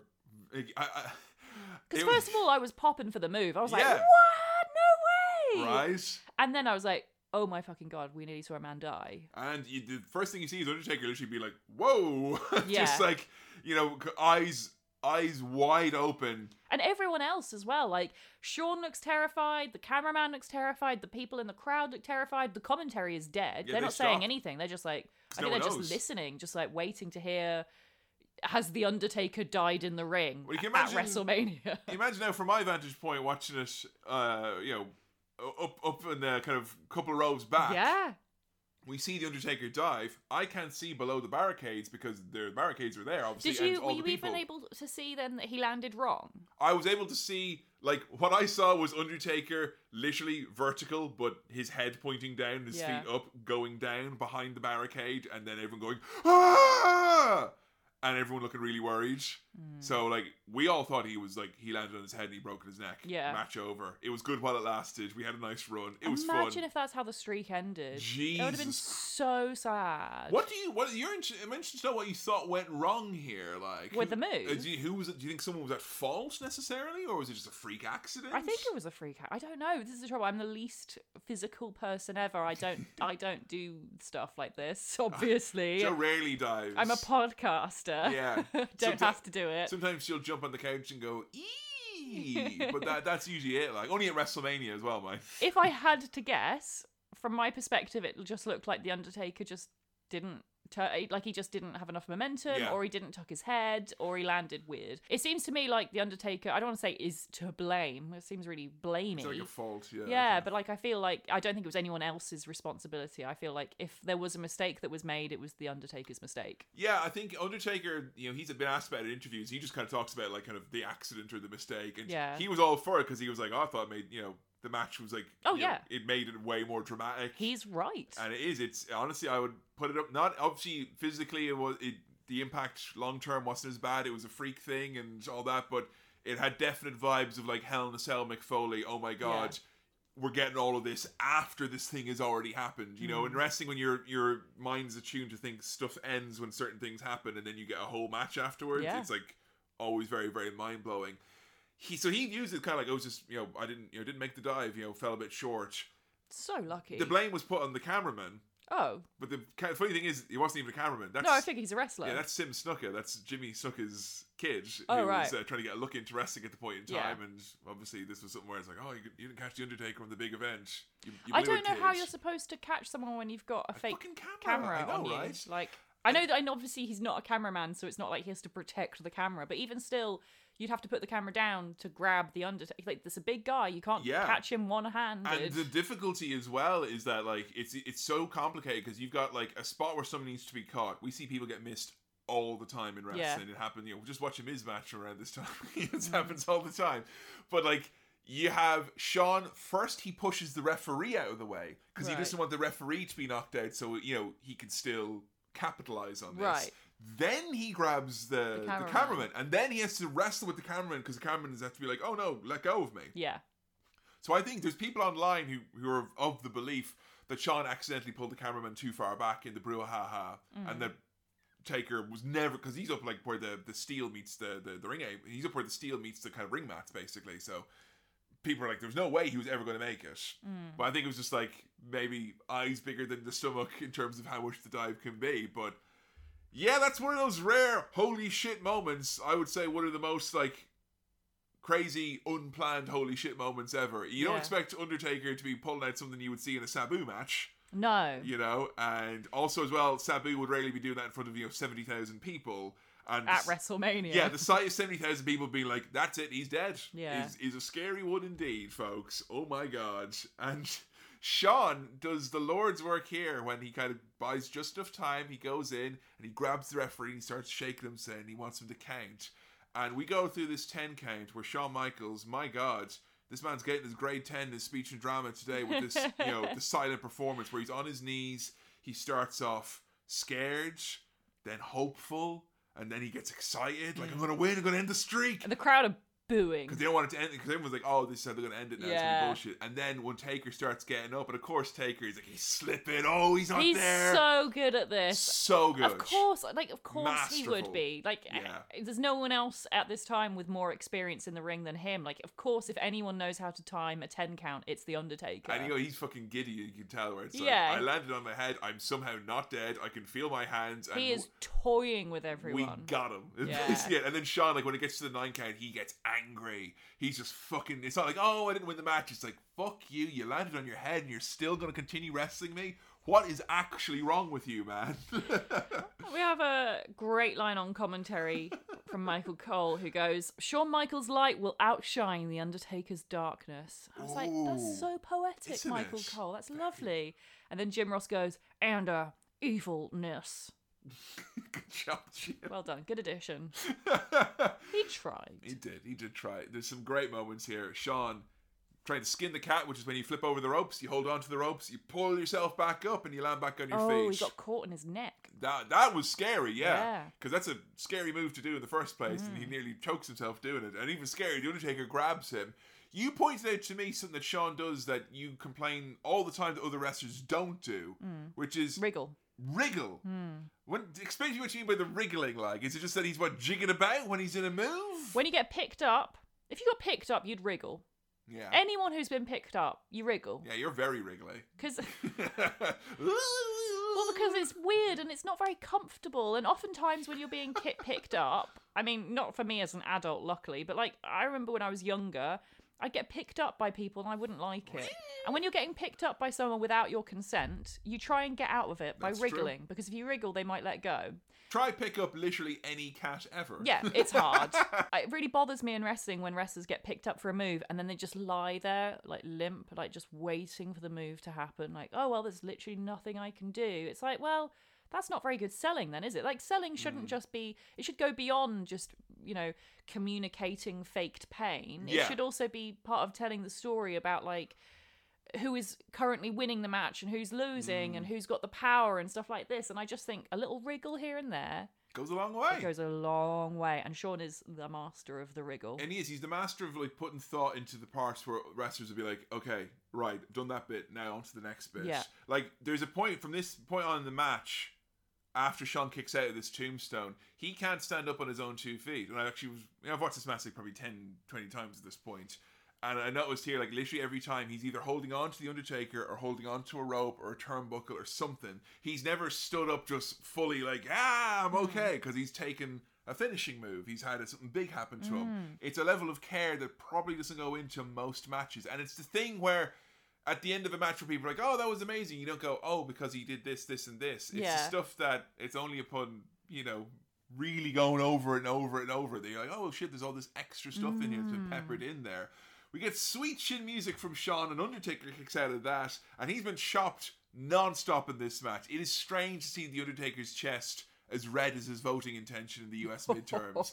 That's right, everyone. He just got a sick burn in spite of the fact that it's one of the greatest wrestling performances I've ever seen. Can't stop me. Coming for you, Undertaker. You get a moonsault from Sean. He gets caught again. Wriggle, wriggle, wriggle, but he can't escape another tombstone. 17-0. Undertaker picks up the win in what is considered by many to be the greatest match of all time. Really? There seems to be a lot of them. A lot of those. I think this one is I mean, for me, I'd certainly put that forward. I'd say WWE match, you know, their style. This is the mountaintop of a match that will make Vince McMahon smile and Dave Meltzer smile at the same time. If you care about such pointless, like, two least likely people you want to actually impress. Yay. But how did you get on with it? I mean, I don't think I've ever seen you get hooked by a promo package with, again, another opponent who you weren't necessarily thrilled to watch. But how did you get on with Taker and Shawn Michaels at WrestleMania 25? This was really good stuff. Yeah. I really loved this match, actually. I gave it 4 stars out of 5. I took off a star because it was too long. You don't like the 35 plus? I knew it would be too long. Yeah. And it's fine for long matches, I think, if it feels like at the end I'm like, yeah, that didn't drag at any point. But there were points where it felt like this did drag. And maybe that's because, you know, there was a big mistake here that went wrong and they probably had to kind of reconfigure some things around that. That's fine, whatever. But yeah, for me, it's not a perfect match for that reason. I think though, in terms of a perfect response to an imperfect situation that no one could have planned for, I think that is one of those rare moments in wrestling where I think you could have taken one of those guys even and replaced it with someone else, and that would have been a very different scenario. Yeah. How that whole thing transpired or anything like that. Oh, I'm glad you liked it. I really am, because I think that it's a bit of a grower, and I know that he's not necessarily your guy, The Undertaker, but I think Shawn is very effortless at getting himself over and someone else over at the same time. You know, and that's something they said about Shawn, was that, you know, all throughout his career, even if people through gritted teeth didn't like him, everyone always wanted to work with him because he always put forward the best version of them, because he wanted to make it out that he was, you know, wrestling someone worth wrestling, I guess. Yes, absolutely, yeah. They did a great storyline then from this, you know, point on, where Shawn, you know, took a sabbatical for a few months. He was gone. He was nowhere to be seen. And the story that they then for the next year's WrestleMania was that Shawn wanted another go. He wanted to take on The Undertaker. Like, come on, I know I can do it. I was so close. It was closer than anyone ever before. And Taker being like, nah, like, you had your go. Like, sorry, that's it. And then Shawn be like, right, I'm going to win the Royal Rumble. You're the champion. I'll win the Royal Rumble. I'll come at you that way. And Shawn loses the Rumble. He's literally in like tears going, no, I've lost my chance. So then his next plan is he costs Undertaker the championship. So it's like, look, I've spat in your face, I've pissed you off so much, now you have to face me. And Undertaker's like, right, I will face you, but I want your fucking career, and you have to retire if you lose. So they have the rematch the following year. I didn't think double stacking Undertaker Shawn Michaels matches was going to do you any favors for either man. And yet you did it anyway. But that was the match then that Shawn lost, and that was the match then that was Shawn's retirement. Right. And that was the match which probably didn't live up to the expectations of the previous year. It was still a really awesome match. But, you know, Shawn sailed off into the sunset. We watched his retirement speech. I thought it was very heartfelt. And he felt very much like he felt like, I don't know, like Gandalf at the end of Lord of the Rings, where it's like, I was here, I had my bit, I came back for another bit, and that bit was even better, but now it's time, and off I go. And that was held up for many, many years as the great example of how to bow out gracefully into the sunset. And he sat back and he watched all of his peers, people who he gave great retirements to, like Ric Flair, sully that by, you know, going have less than perfect matches for the payday or for the ratings pop or whatever it is. And Shawn actually refused return matches. He was offered a match in 2013 with Bryan, and he said no. Bryan Danielson. Yeah. Wow. They actually set up a pay-per-view, would have been just before you started watching, where, you know, he screwed over Bryan as, you know, part of the Authority because he's Triple H's friend, and it was like, oh, they're gonna have a match because he's his trainer, and it didn't happen. A couple of years back at WrestleMania, the rumblings was that AJ Styles was going to get the dream match with Shawn Michaels. He said, no, don't want to do that. Now, that's pretty impressive. That's restraint. Isn't it? Yeah, because I feel like anyone would want, especially someone like Shawn, but like any proper wrestler worth their salt would want to fight either of those two men. I mean, both of those matches, It would have been amazing. Yeah, I'd jump at the opportunity to watch either of those. Yes, alone, you know, Shawn Michaels would want to jump at the opportunity to be in those matches. No, that's not what it is. Because, like, he could have phoned it in with either of those two guys, and it still would have been probably great matches. Oh yeah, because like the other two are so good and perfect to be to carry someone who maybe can't go anymore, and it would give them a notch in their belt that would have been otherwise kind of impossible to achieve. You know? I really do admire the fact that he was like, no, if I can't make it as good as I want it to be, I don't want to do it at all. Those are matches that were rumored to have been pitched for WrestleMania.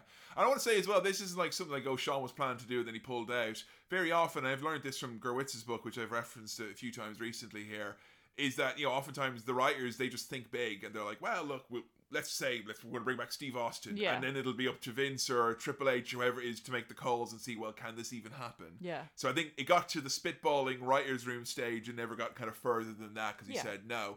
And he was gone pretty much, you know, the odd appearance here and there. He'd show up. I think, you know, he showed up in NXT UK first when they were getting started because he was, you know, involved in NXT as like a producer here or there.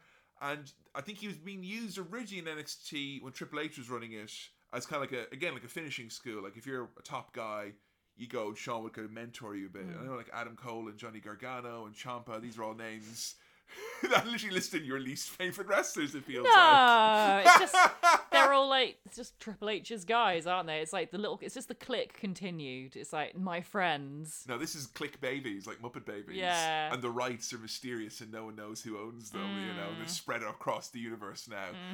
So Sean managed to stay away from wrestling. I think it did him good, you know, to stay away and be back with his family and all that. I feel like we got to talk about something else that happened though, because something else happened in 2018. What happened? I wasn't going to do this, Joe. I wasn't, because I thought, what a perfect career. He came, he went, he came again, and he conquered all the things that needed to be conquered. He proved himself to be the greatest, financially secure, legacy secure. He mended all those burnt bridges and broken fences, all those people he pissed off. Hey, he's not perfect, but, you know, for all intents and purposes, he was re-embraced by the public. And then Saudi Arabia comes a-calling. And I wasn't going to do this, but here's the thing, right? I went back and I checked out the Brett episode before we did part 1, because I wanted to be even-handed. We did do Brett's awful return match against Vince McMahon at WrestleMania. Yes, we did. And I feel like it's unfair, right? Because we did it for him, we have to do it for Sean as well. So we made the incredibly... Unfair to me. It's unfair to you, I'm sorry. That right after that match, we sat down to watch from Crown Jewel in 2018, D-Generation X getting the band back together again to take on the Brothers of Destruction, Kane and The Undertaker, in a bad wrestling match that, I'm not going to lie to you, this is my second time I've watched it now. I've become very obsessed with this. Yeah, I can see why. It's chaotic. It was so hard to play this. It was so hard to... Like, literally, we've had to swap how we watch the WWE Network because it's been so janky recently. Yeah, during one match we watched, it crashed literally like 7 times. Yeah. In like, you know, the match is okay, they're quite long, but even still. And it was interesting because we were trying to play Crown Jewel 2018. Every time we pressed play, the screen would just go blank and then the play button would disappear. We don't want you to watch this. I know they took their passports, but they take the streaming rights as well. Like, come on, Joe. So I got whiplash immediately from seeing this. We had a nice promo package for it, which tried its hardest to put over the rationale here. Did you get the rationale why Shawn was returning to the ring after 8 or so years away? Because he wanted to? Well, you see, what happened, Joe, was that Triple H beat The Undertaker at an Australia Super Showdown, and then Kane, The Undertaker, they beat up Shawn Michaels and Triple H because they cheated in the match and threw out the respect that had been built between the 4 last Outlaws. And then Shawn had a really long plane ride back from Australia, and it is implied from his promo that in that plane ride, he realised he had to go back one more time to pull on the old wrestling boots and wrestle one last match with his best friend Triple H against the Brothers of Destruction, and it simply had to take place in the Kingdom of Saudi Arabia. I mean, a lot happens. I mean, we've been on long flights. All sorts can happen, you know? I don't know. For me, it's just like, you know, seconds ago we were talking about the restraint, the incredible restraint of Shawn Michaels turning down his ice cream sundae for breakfast of Bryan Danielson and AJ Styles as a match. You. No, yeah. I won't. I will show restraint. Discipline. I'm trying to eat fewer ice cream sundaes and enjoy what I have. Oh, Saudi Arabia, blood money. Yes, please. I'll take those millions of dollars to have the worst match in the world. Do you think he needed the money? Was it like kind of just straight up like, I need it, like I need another payday and these won't come along often, so I better take it? I mean, I'd be very sad if he really needed the money. They did do a storyline with him and JBL where JBL's like, he invested badly in the stock market, now he's my boy. I don't see Rebecca allowing him to be that fiscally irresponsible. Yeah. I think he probably just wants. I think a lot of wrestlers like that want a bit more of a safety net, just in case something happens. It's and it is easy money. It's such easy money. How could you? I mean, I completely understand people not turning that down. And I think the safety net as well is like, those first two ones we mentioned there, the restraint of turning those down. That's at WrestleMania. He's Mr. WrestleMania. No one's Mr. Crown Jewel. No, exactly. There's much less pressure. Maybe Mansoor. And I think, folks like you and I, we play our part, I guess, in making this an easy day for folks like Shawn Michaels, because by you and I and a lot of wrestling fans refusing to acknowledge the existence of these Crown Jewel shows, it's kind of like in an alternate universe it didn't happen. Where it didn't happen. And let me tell you, folks, in that A&E documentary, they do not mention this at fucking all. He retired, he became a producer, and that's the life he's led. Yeah, and he never went to Saudi Arabia. I could tell you there's a reason or two you might want to forget this match, because this is one of the most complicated disasters I've ever seen unfold. So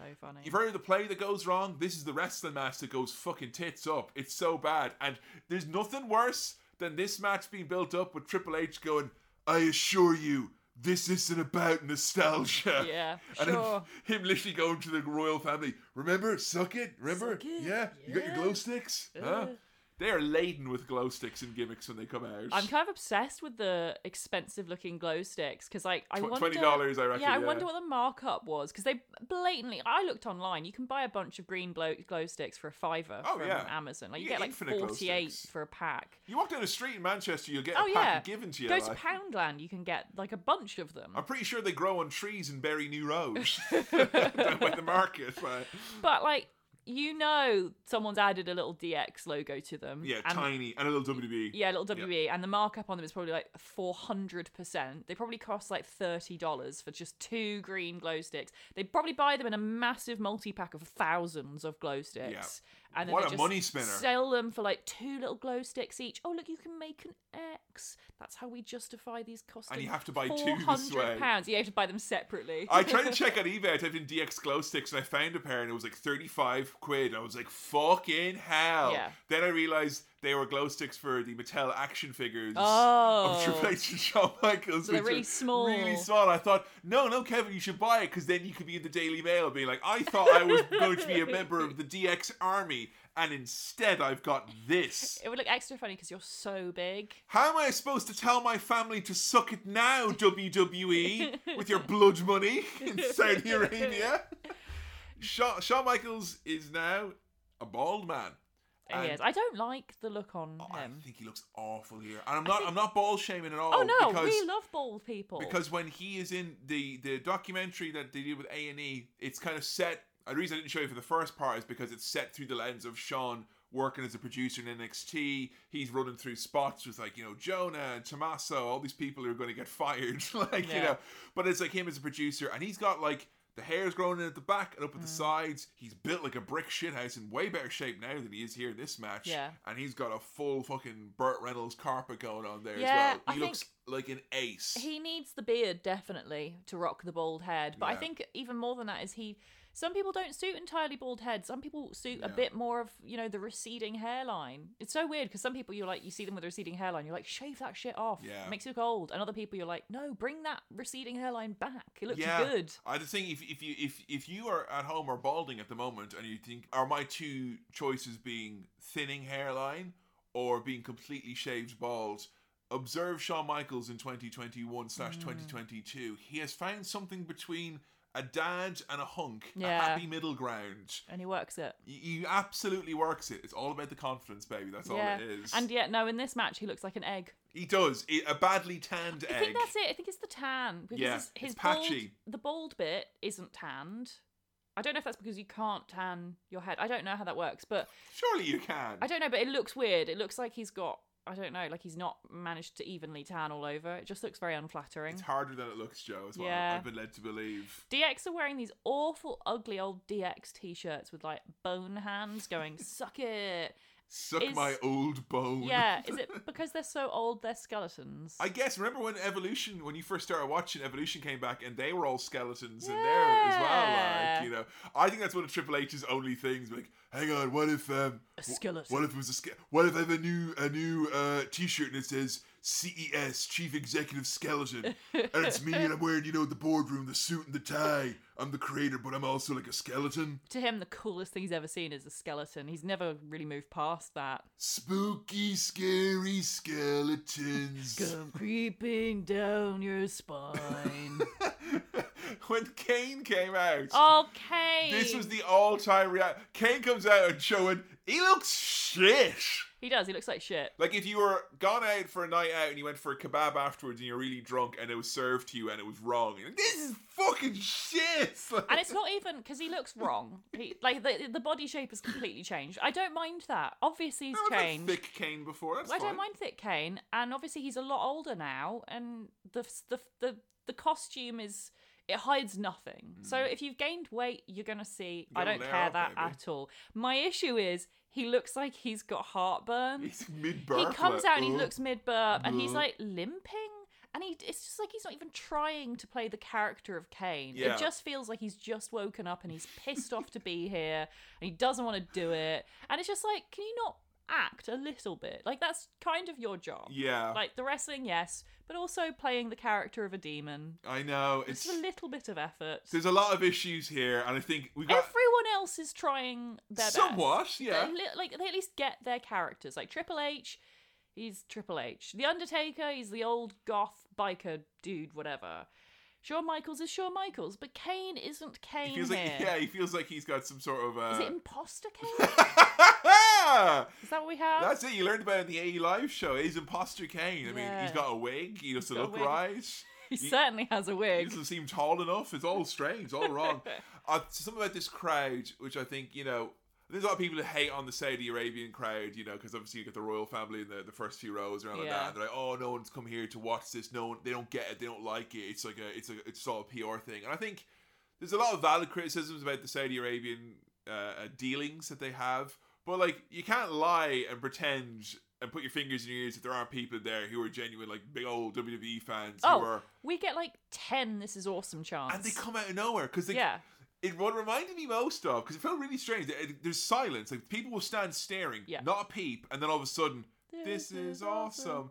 And it was really funny because I was listening to Lance Storm recently, and he was talking about something that we were talking about in our Sabu episode, which was the intentional botches. And there's been a bit of controversy online with Rob and Sabu talking about intentional botches and Meltzer not believing them.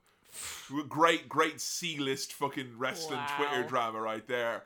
But like Lance Storm was saying, like, people when they would go to towns for ECW and they hadn't been there before, and they were so excited to see ECW and get to do the chants like on TV, where they would have like, someone's in a corner and I'm like, I'm coming for the big splash, brother, and they get out of the way and they hit and go, oh, I missed the splash, and people go, you fucked up, and like I remember when I saw like wrestling in Salt Hill in the leisure centre in Galway, and like people would be like, they missed the clothesline, they took a punch, you fucked up. Because you just wanted to say it, because we never get to do it. We don't get to see wrestling around this way often. It makes you feel kind of part of the club. So we get like 10 This Is Awesome chants, which are all extremely generous, and it's sweet. It is sweet. I can't wait for this crowd to get burnt out on wrestling. Yeah, it's just such a shame that the royal family are right in the front. I feel they should be put in like a royal box or something where we don't have to see them on their fucking phones. On their phones, and like wandering around and not even looking at the ring.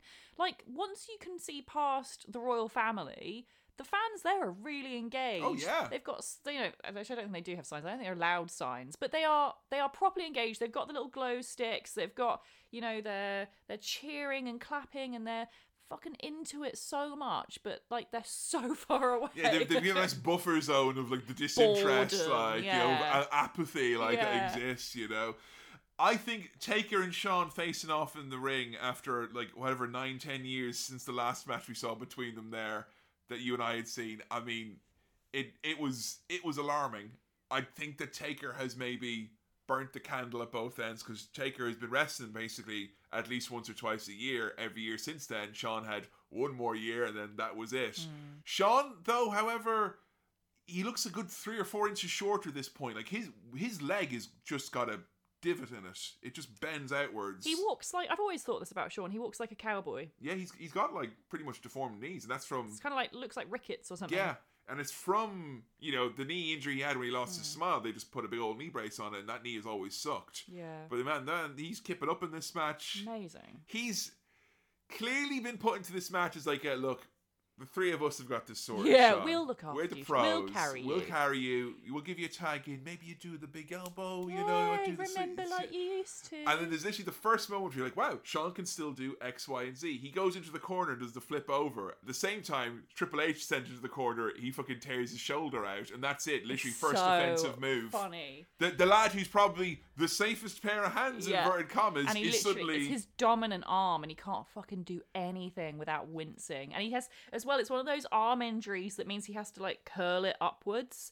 So it's not even like, sometimes when people get injured in wrestling, you can kind of hide the fact you just distract, like magic or whatever. Yeah. But he can't do that. No He way. has to keep it like close to him and curled up in a specific way to stop it from getting like more injured, I guess. And there is this very strange, I'm going to say, because we're immersed in their bromance at the moment here, it's a sweet moment between Triple H and Shawn here, as Kane and Undertaker stand in the ring breathing heavily in the no doubt very humid, near 40-degree heat in Saudi.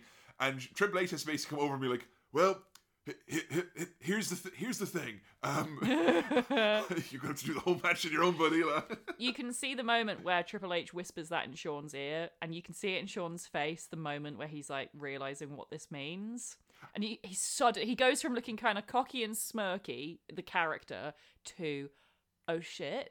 Let's get through What? this. I guess we can get through this still, This is not what I signed up for. There's a reason why he did the tag match, I think. Yeah. The things that sweeten the pot have all kind of suddenly evaporated here. Triple H will be there, don't worry. Nope. It's a tag match, don't worry. Nope. You and Undertaker, you can do it with your eyes closed. No, they fucking can't. No. Let me tell you, the great plan has gone out the window, and because within a minute of Triple H telling Shawn, you got to do this on your own, we still go for the hot tag. To Triple H and his one arm. Man, Joe, I've watched recently, we had, over on our Patreon, we reviewed Eddie Kingston and Ishii. Yep. And we also had Gunther and Sheamus. Yep. And I don't think anything prepared me for the open hand chops of the non-dominant arm of Triple H. Ouch. Ouch. Ow. Ouch. This hurts. When does anyone do this? Ow. There's the reason I've not done this for the last 22 years of my career. It sucks. It's so bad. It's the only thing he can physically do. And even that looks like it hurts him a lot. How can you idolize Ric Flair for so much of your life and not have a chop in you? And the thing not for is, as everyone, I well, guess. he really sucks at them. It makes you really appreciate how well people do it when they do it well. Because Yeah. I think there's two ways to do a chop really well. One is to do it for real and just accept that it's going to suck. Yeah.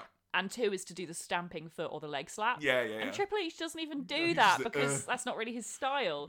So he's like weakly slapping the chest. It looks so shit. I'll tell you, if you've got an upset tummy, watch this match because it's full of ginger action. Let me tell you, Yeah, everything very is done ginger. gingerly to the absolute nth degree. Frail.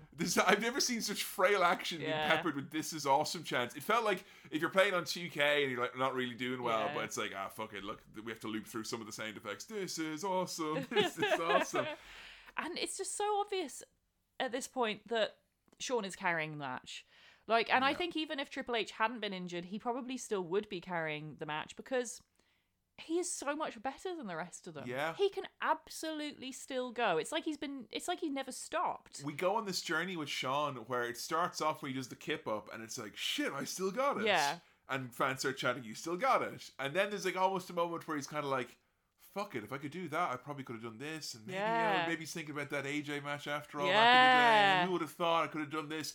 And then he goes to work with Kane, and Kane is so much more limited than anyone else in the match. Seriously. Shawn looks embarrassed. He does. I've never seen him look embarrassed in a match because he realizes, shit, I actually have a little something. And it's being wasted. Yeah. On these people who are legends in the industry, some of the best wrestlers in the world. There's a reason why you don't buy your own hype and don't work yourselves, because then you convince yourselves that you can do this. But I just think it's fascinating because to me, I look at Shawn Michaels, especially at the start of this match, and he seemed to look up to everyone so much, especially Triple H. Yeah. Like, he seems in awe still of the people he's worked with for a long, long time. And yet, he's the only one who can really really go and who can actually carry all these legends' careers and reputations off his own back, even though he's been gone all this time. And we're watching this, and you pointed out, the irony, because there was a legend who wanted to work with Shawn Michaels. We mentioned in our previous episode, who never got to do so because Vince McMahon said you're too old and you got to do some commentary. Oh right, yeah. Yeah. I would love to show this match. Go back in time and show this match to Macho Man after he's been relegated to They're all commentary. 10 years older than you. Look at them. Guess how much they got paid, Randy. Guess how much. Go on, guess. Make a guess. No, more than that. Enough to A buy lot more than that. Enough to buy a new second house to put Elizabeth in. That she's never allowed to leave. There's big stretches of dead air in this where the announcers are like, I don't know if that's Vince yelling at them or if they. I don't know if they.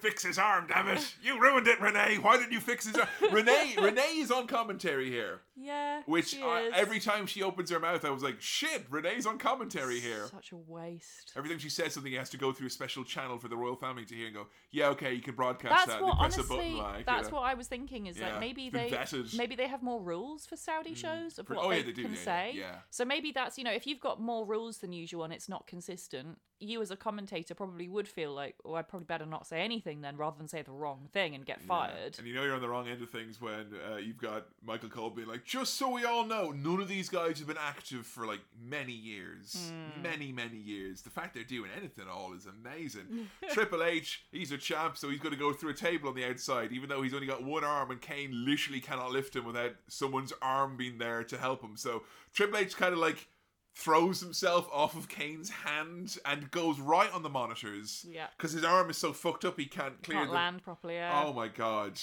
If you ever had ill will for Triple H, I feel like this is the answer. You made this happen by having your little fucking promo on him earlier on in the episode.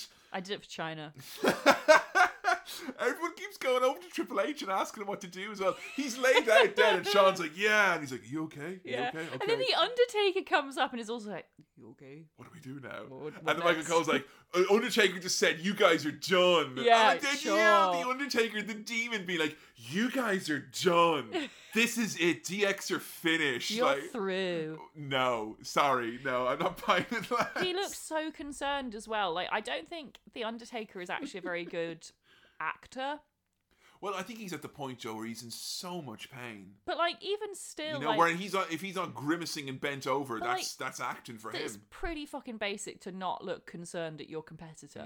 That's 101 with wrestling, especially if you're a heel. They're the heels in this, right? The Brothers of Destruction. I mean, it's legend v legend. I guess. Okay. But I think this is the old adage of dance like no one is watching. You should wrestle like an audience is watching because they are, and it's like. They're treating this like a house show. Yeah. And it's like, they're chatting, this is awesome every 2 seconds. We can go and have a chat here now. And Michael Cole is basically hey, we're on TV. Yeah. This is going out live, The highlight of this match, where I was so giddy and I was jumping up and down and be like, oh, it's going to happen. Keep your eye out when Kane goes into the corner. Did you expect to happen what happens with Kane here? No. I thought he might fall over. Or shit himself or something like that. That didn't even occur to me.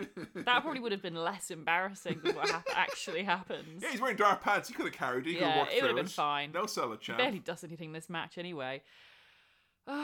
He's going to do a move in the corner and the wig just falls off. It just comes right off. And the mask as well. The whole shimoli. The whole thing. And it's just like, oh, there's the mayor. It was the mayor. It's that racist right-wing mayor. Get him! Get him! I was trying to scare you all away to get rid of the homeless people. And I would have gotten away with it too if it weren't for you, pesky Shawn Michaels. I was trying to scare you all away to rebalance the voting intentions of my district. It's called gerrymandering, Sean. But the funniest thing is, it would have been funny, but not that funny if he'd just gone with it and fine. You don't care. Just go with it. But it's the way when the wig comes off, he immediately goes no. It crawls away. Like he's Penta or something, oh no, my shame. My shame. Or like a vampire in the light. No.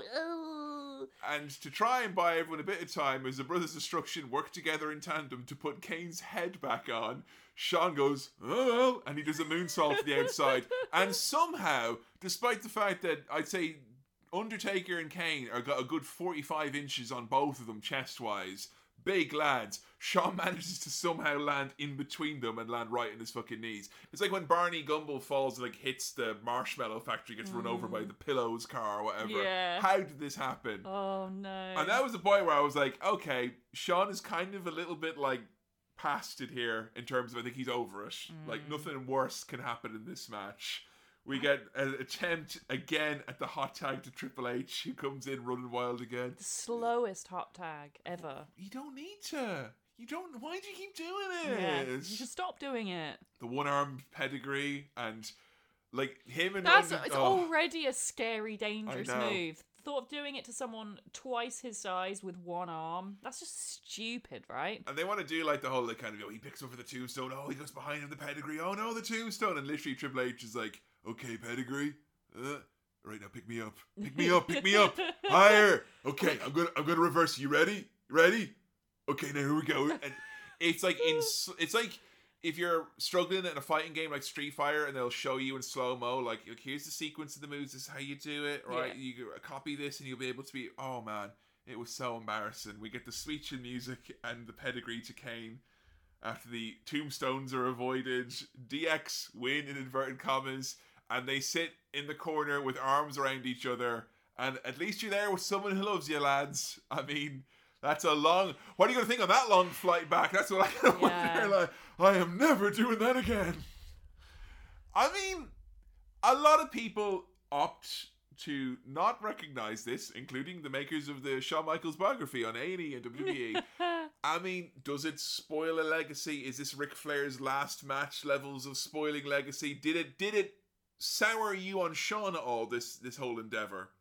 Surprisingly, no. I really thought it would do. But actually, it made me kind of respect him a bit more. Because out of all of these guys, he's not the one I would have thought would end up carrying the match. And he did, and it's quite nice to see him go from nervous and protected by the other big three lads to him, basically doing all the hardest work. Like, he must have gotten such a workout through this match. Because seriously. he's having to work. He would have had to work overtime anyway, I think, because of who he is and who they are. But I think the fact that Triple H got injured, the fact that Kane gets blown up so fast, the fact that The Undertaker can't go anymore. Yeah. He just has to go like 150% harder than he would do. And he really does. Like, all the moves that he does that he used to do, he does them pretty much perfectly. I think the Sweet Chin music, there's a bit of a struggle slower. there, a bit slower. All his moves are a little bit slower. But he still feels like the Shawn of old because everyone else is so much even slower still. Yeah. That if we're grading it on a curve, he actually seems pretty fast. There's a lot of people probably pulling their hair out that I showed you this match in the first place. Yeah. That was me, to be honest, until but like I saw it. It shows you something about him. Yeah. And also as well, it really, really, really says to us wrestling fans, don't make anyone be, this is the person who is like going to do the retirement this way and that's how it is. Because we're living in a day and age now where Stone Cold Steve Austin came back after many, I would say Austin coming back was more like, what, seriously? Than Shawn, because everyone was waiting for Shawn to come back. We were in post expectation of Austin coming back, and he came back and he fucking smashed it. Yeah. I think we all need to get over the idea of a peaceful retirement. They end and they will almost definitely come back. Yeah, I think we should appreciate the ones that we have that are good, but don't put all your eggs on the fact that it will always be there and it will always be that one. Feels like the retirement is going to be like one of these things where, like in wrestling, there was for many years there were storylines that you got invested in, but then there were retirements and the people who got injured, like Edge and Bryan and Shawn himself, and they had to hang them up, and it's like, fuck no, and it's emotional and it's sad and it's sore, and then they come back, and you think, oh shit, they're back now. It's kind of like, maybe we're in a time there's so many wrestlers who are all so amazing and there's so much great wrestling to watch these days. If someone is going, don't get too hung up on the fact they may almost definitely be back at some point. Yeah, probably. I feel that this match says a lot about Shawn and probably even more so about WWE's mindset and the better than ever, we're all going to live forever Legendsville we had in 2015 to 2000, well, until the pandemic, I guess. Yeah. I dare ask you for a rating for this one. What do you think my rating was? I mean, I will look like Kane with indigestion if you give it more than the match with Hunter at SummerSlam, I think. Oh, fuck off, Joe. I mean, that being said, I was laughing. I was in stitches. I was laughing so much in this match. Honestly, this match entertained me in a way. You know, I had to get the first one out first, and the first one's gonna suck. I'm not gonna lie to you. If you've never seen this match before, the first one's gonna really suck. Well, this was my first one. You know, but you had a good time. This is a terrible match. On paper, this is one of the worst matches I've ever seen. Like, there is no defending this match. Yeah. The move, other than Sean's stuff, the moves are awful. They're really bad. Way to ruin a childhood. I'm glad I didn't grow up watching any of these guys because it would make me very upset and probably make me feel very old. Which I think is probably why a lot of people will really hate this. Yeah. But it's also exactly why I loved it. Because it was so chaotic. And it was so terrible. And it is really satisfying to see a bunch of terrible old men embarrass themselves for money. Because everyone in that ring, either in real life or in wrestling, you can convince yourself you don't like them. They're all pieces of shit. In their own way, they've all done and said plenty of bad shit. Like, the one I like most is Sean, and even he I can't defend. Yeah. So it was fun for me to watch. And you know what? Part of the reason I really liked this, and I think this might maybe persuade other people to enjoy it too, is I got the same from this as I used to get from watching backyard wrestling. Aha! Like, you don't know what's going to happen. Yeah. You know it will be shit. But that's okay. It's okay to be shit because they're having a fun time. They're having a good day. Obviously, these guys, I think it started off that way. I think they, after a bit, they all got a bit embarrassed and probably wanted to go home. But it started off with, like, good intentions. I think they were good friends, all happy to see each other and work with each other again one last time. And I think they were all very excitable. And it was really terrible, really bad match. So much happened in it, though. Are you telling me it's so bad it's good, basically? Yeah. Like, this is like an Ed Wood wrestling match, essentially. I can't in good faith recommend it to anyone. But for me, I've given it 4 stars. Like, generally speaking, bad wrestling isn't as fun to watch as good wrestling. Because bad wrestling generally tends to be boring. Yeah. But if you have any sort of investment in these characters... The wig falling off. Come on. How is that not hilarious? That's high comedy, man. Come on. All of the moves are done so frail. Like, these guys aren't even that old. Like, okay, for wrestlers, yeah, they're old. But, like, in the grand scheme of things, they're not that old. And yet they all move like they're fucking ancient, 100-year-old beings. You know what? They should watch some Sting matches, Joe. That's what I think. Like, he's got like 10 years on some of these lads. Seriously. Come on now, you know? Wow. Well, Sean did not return to the ring since. I will never rule anything out. I would be surprised if he did come back because I thought it was very telling the kind of... we don't talk about this. For me, like, he had a face at the end of this, which looked just like Stone Cold's face at the end of WrestleMania this year, which was like, that was ridiculous. That went so wrong. We will never do this again. But also, we had a bit of fun. You're talking about the Vince Stunner now, not the Kevin Owens match. No, the Vince Stunner, right, which went horribly wrong. Like, it was this match was basically the Vince McMahon Stunner if 4 people enacted it as wrestlers. Yeah, it's just like, well, you know, what can you do? You can't let yourself be upset by these things, or else it will haunt you forever. You may as well just laugh. So Sean has found himself, since Triple H had some health issues during the pandemic, we're going from a producer to NXT to being the producer in NXT, and he is basically one of the main forces and the main visions behind the NXT 2.0, which now the Triple H is taking back over again of WWE, and Vince McMahon is gone, and the world of wrestling moves so quickly in 2022 that is no longer the case. But Sean was given basically the insurmountable, impossible task, which is, hey, you've got an entire roster of people, 75% who have just graduated from university and have never stepped foot in a ring at all. Go make a wrestling show. I've never seen any NXT 2.0, and it has been, to say the very least, a divisive topic, and people seem happy that that branding is gone. But Sean has made a few people that have made people go, oh, would-be stars there. And we spent so many times on this show talking about, people who would be great trainers and great mentors and all that. I almost never expect tippity-top all-time legends to become a trainer. It's always like the journeyman or the kind of the middle of the card guy or girl or whatever it is. But Sean is like, he's neck deep. He is a producer. He makes that show, and it feels like that's going to be his future for the foreseeable. Well, it feels like whatever Sean does, he always puts everything into it. Which... I loved watching him produce in that documentary. It was the highlight of it. He felt like he was giddy about like watching spots in wrestling, in ladder matches. That's awesome. That's so cool.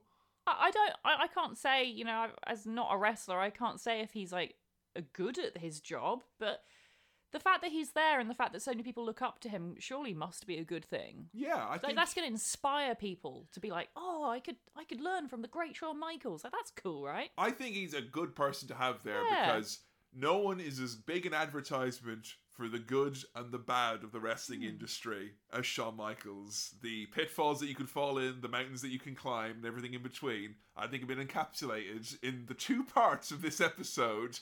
And I think it's easy to say there'll never be someone else like Shawn Michaels, Joe. I think he is probably a unique specimen that could only thrive and exist in this weird world of professional wrestling. But why don't we now take a moment to reflect with all of you? It's time for your tweets and your Facebook posts about old HB Shizzle, Shawn Michaels.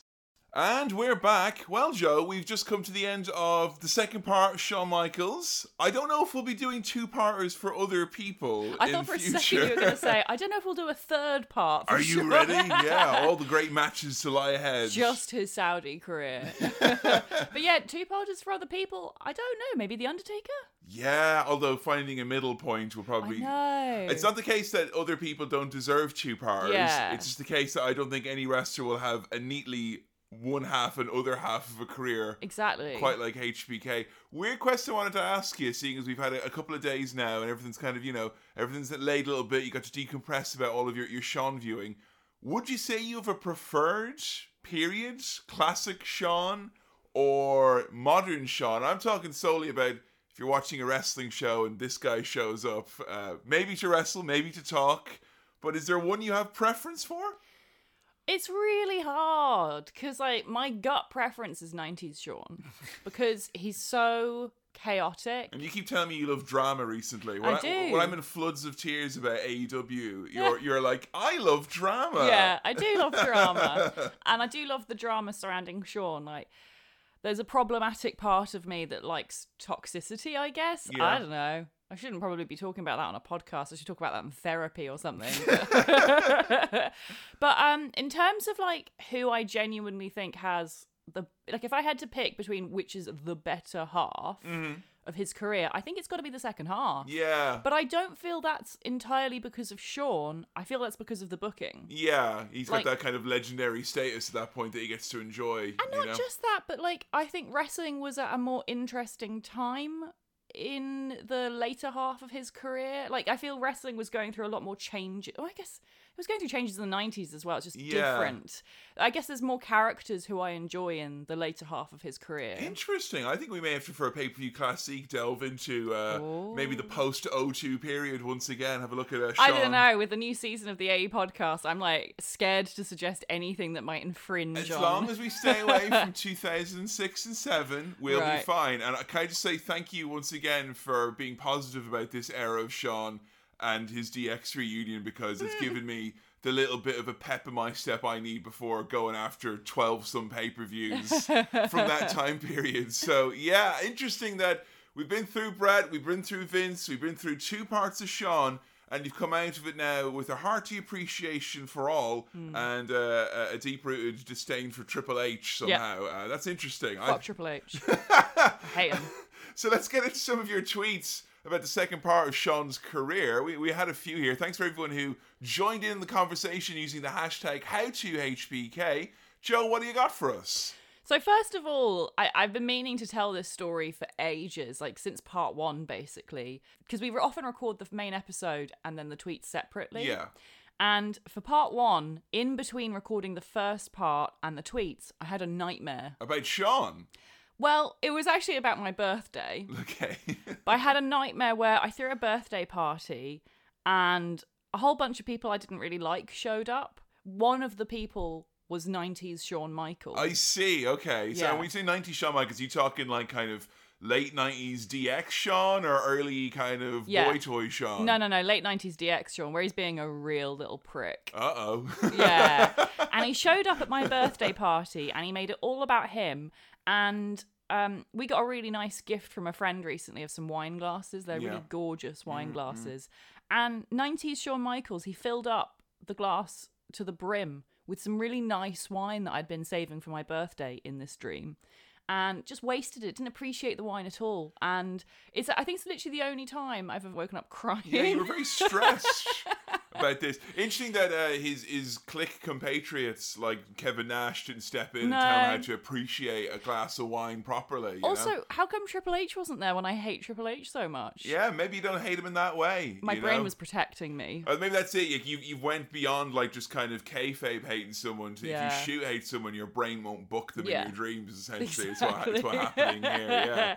So if I had to tell that story, I don't know why that was so traumatizing at the time to my dream self. I mean, he's a lot to take on, you know, and even with breaking it into two parts, it feels like this has been one of the more kind of intense viewing periods. Yeah. And I don't know if it feels weird, like there's so many like people who you've done episodes on where you go back to, you know, like we watch Primetime Wrestling all the time now. Yeah. You know, Bobby Heenan memories always out the wazoo. And yeah, I don't see you queuing up to watch a load of Shawn Michaels segments from the late 90s somehow. I don't know. No, probably not, because they're not very good. Yeah, he's layered, he's complex. Yeah. But their matches are still 100%. Yeah, I think there's a lot of fun to be had there still with Shawn. Yeah, definitely. So you got some tweets here from the folks. Got some tweets, got a couple of Facebook posts as well. Oh, very nice. Over at facebook.com/howtowrestling. Give us a like. Give us a like. Give us a follow on Twitter. We love all that. Thanks for the attention. We like social media. We do. We like connecting and with the fans. And also we post some good stuff on there, don't we? Yes, we do. By which I mean you post some good stuff on there. By which I mean I share some good stuff that other people have posted. Right, first up from Darren Gutteridge.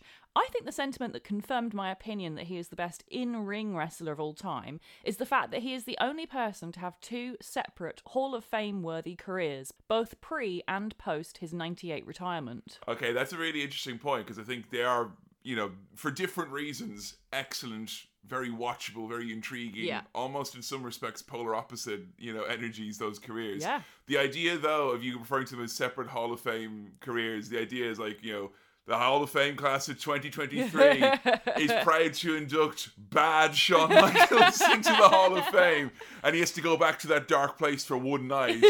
You know, doesn't show up, like, you know, Triple H has to come out and apologise. I'm sorry, the door down. He was meant to be here, guys. I'm sorry. You know, then he comes out some sort of a battery at him. It's bad. Oh, awful.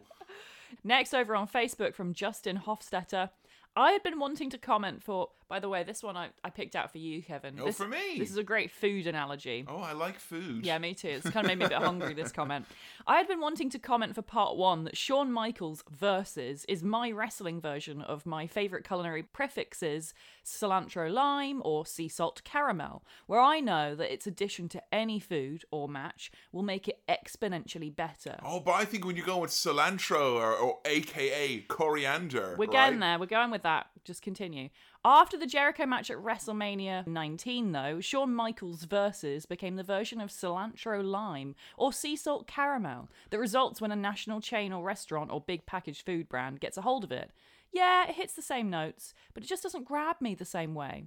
His second half is objectively great, but somehow, and I don't know if it's WWE itself or Jesus Shawn just hitting different. That's another way to call him. Jesus Shawn. Jesus Shawn. There's two different Shawns. There's the first Shawn, which is Jesus Shawn. And then, Jesus Shawn. And then there's Jesus Shawn. Yeah, Jesus Shawn, yeah. That's Jesus. But somehow it just doesn't have the same pull to it. Just like those culinary trends in home cooking or locally owned restaurants versus big mass-produced versions.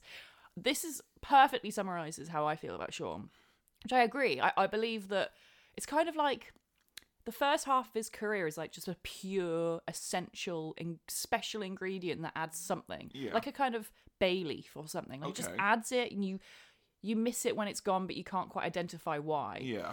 And the second half of his career is great, but it's kind of like feels more commercialized or more like, I don't know. There's a lot to be said. I mean, I know he'll probably come up here as well. You know, Dax Harwood. You know, he's someone who, you know, from FTR, aka, you know, formerly the Revival, and he had brought up about, you know, Shawn being kind of not a particularly nice person in his role as producer. You know, still kind of falling back in that kind of, you know, Richard Hammond style, like, you know, I'll be nice to you, but when my mates who I want to impress are here, I'll mock you. But he kind of brought up the point about how Bret Hart was a wrestler where there'll never be anyone else like Bret, because you felt you went on that journey with him. You felt you had kind of, as a fan, if you followed him, or even if you followed him later in his career, or if you followed him later in your life after his career was over, you felt there was kind of an empathy there or whatever it was.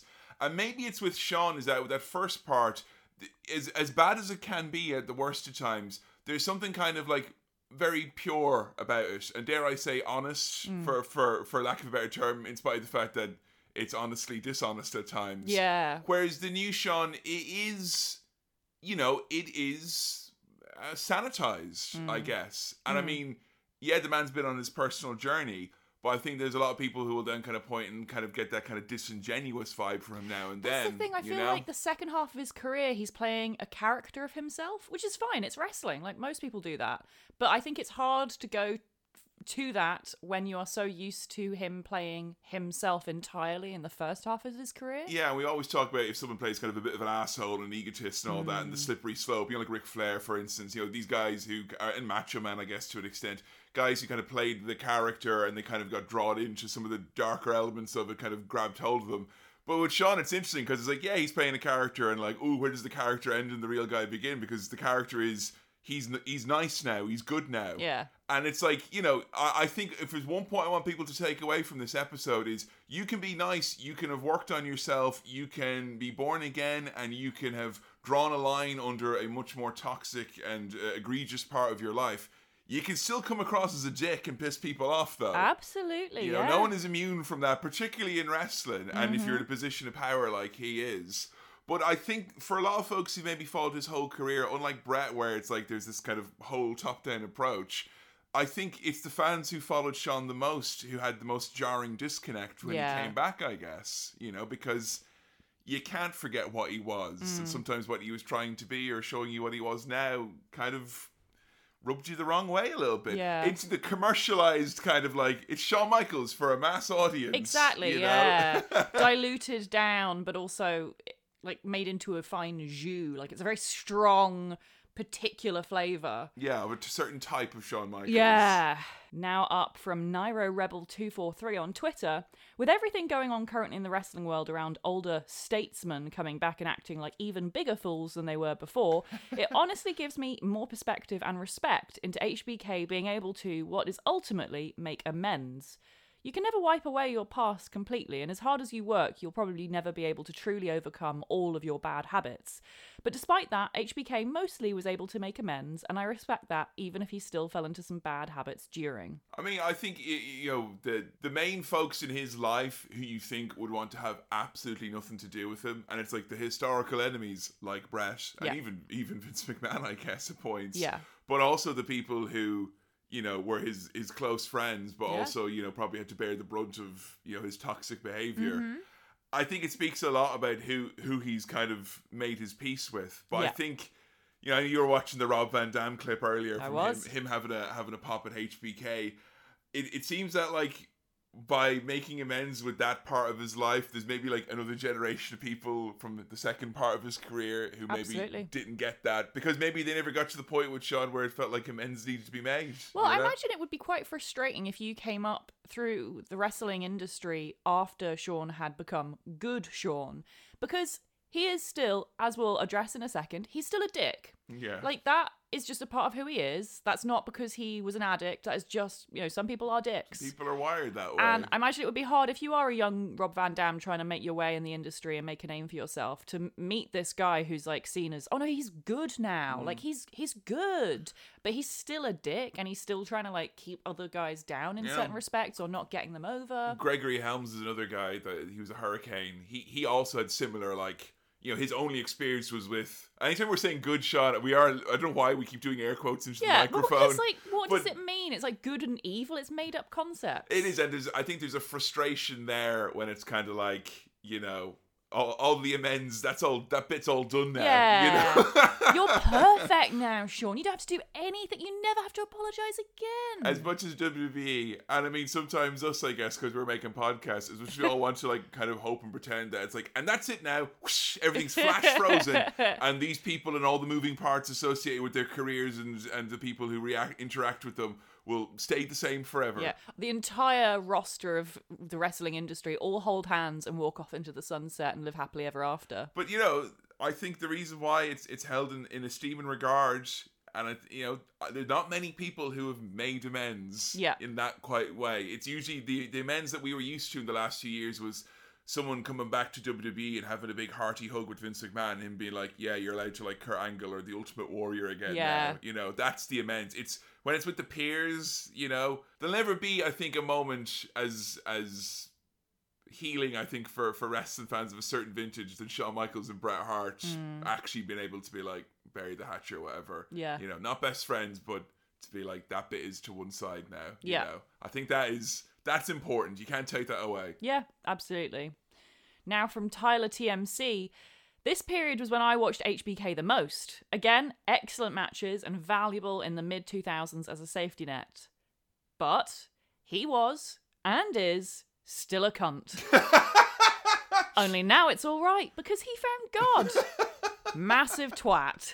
So lots of different opinions on Shawn Michaels in terms of this part of his career, but I think most people can agree that, like, yeah, okay, he's made amends, but he's still a piece of shit in many ways. Yeah, I think, like, you know, how your relationship with Shawn is based on the fact of how surprised you'll be when more stories come out that he's said X, Y, and Z, you know? Now from Brain with Eyes, from educating an NXT producer about why Black Lives Matter is necessary to being the one person to teach that racist hot dog a moment's humility in ring, but also taking Saudi blood money and not really making amends for previous wrongs, modern Shawn is complicated, isn't he? Yeah, I think you've summed up. Seriously. And he did all that within the space of a couple of years there as well. I mean, I remember when I heard about the Black Lives Matter stuff, because I think it was Randy Orton was educated by someone in NXT. It was Big E had spoken to Randy. Then Randy talked to Shawn. Yeah. And then Shawn talked to one of the producers. And, like, that for me was a really, like, lovely thing to hear, that, like, something like that can have such a positive impact on the industry. Yeah, it's trickled down social consciousness. Yeah. And the fact that Shawn did use his position as, you know, a really high-level producer to educate others who are also in high-level positions. But then, as you were saying earlier, this stuff with Dax Harwood, where he was completely dismissive of his very real mental health issues. And mocked him in his workplace. Like, that's disgusting behaviour and wouldn't be allowed in most modern workplaces. And why is it allowed in wrestling? You know, probably the reason why it sticks with Dax, and one of the reasons why it kind of upset him as much as it did, I think, is because I think he looked up to him as well. You know, probably doesn't now as much, but I think that's you know, when we were watching that second documentary, the A&E one there, like, everyone was, like, you had fucking everyone from Keith Lee, Damian Priest, Gargano, everyone just sat there looking at him like they're fucking 10 years old. Yeah. You know, the guy is, like, held in very high esteem in spite of all that other stuff. So I think when he does let people down, it stings even more now, to be honest. And especially because, like, you know, as he is such a big name in wrestling, if he does do something good, like the Black Lives Matter conversation, it's very easy to put him on a pedestal and be like, wow, he's amazing, he's so good, oh wow, he's perfect. And it's like, well, you know, you can be good at one conversation and quite bad in other areas of social conversation. We've had quite an anti-pedestal stance in the last couple of years in this podcast. Have no heroes. And certainly speaking, Shawn Michaels is going to be the man to break that rule. Next from Olympic Lash. Shawn's been my all-time favourite since about 1995. Wow, long-time fan. Yeah. Often it's hard listening to people talk about him because they only focus on the negative stuff. I know he was a jerk then, but I wish more people would focus on his overall journey and how far he's come. It's amazing.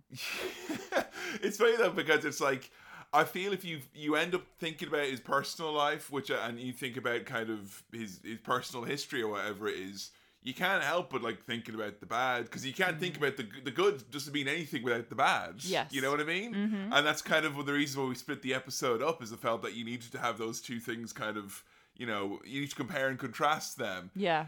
I mean, I'm against putting wrestlers on pedestals and all that, but it'd be the most naive thing in the world. And I know there's people where they're like, kind of, oh, don't have, you know, parasocial relationships with wrestlers and things like that. And I agree, like, you know, if you're trying to be mates with every wrestler on Twitter, it's probably going to only end up in heartbreak for you and probably them as well. Like. Yes.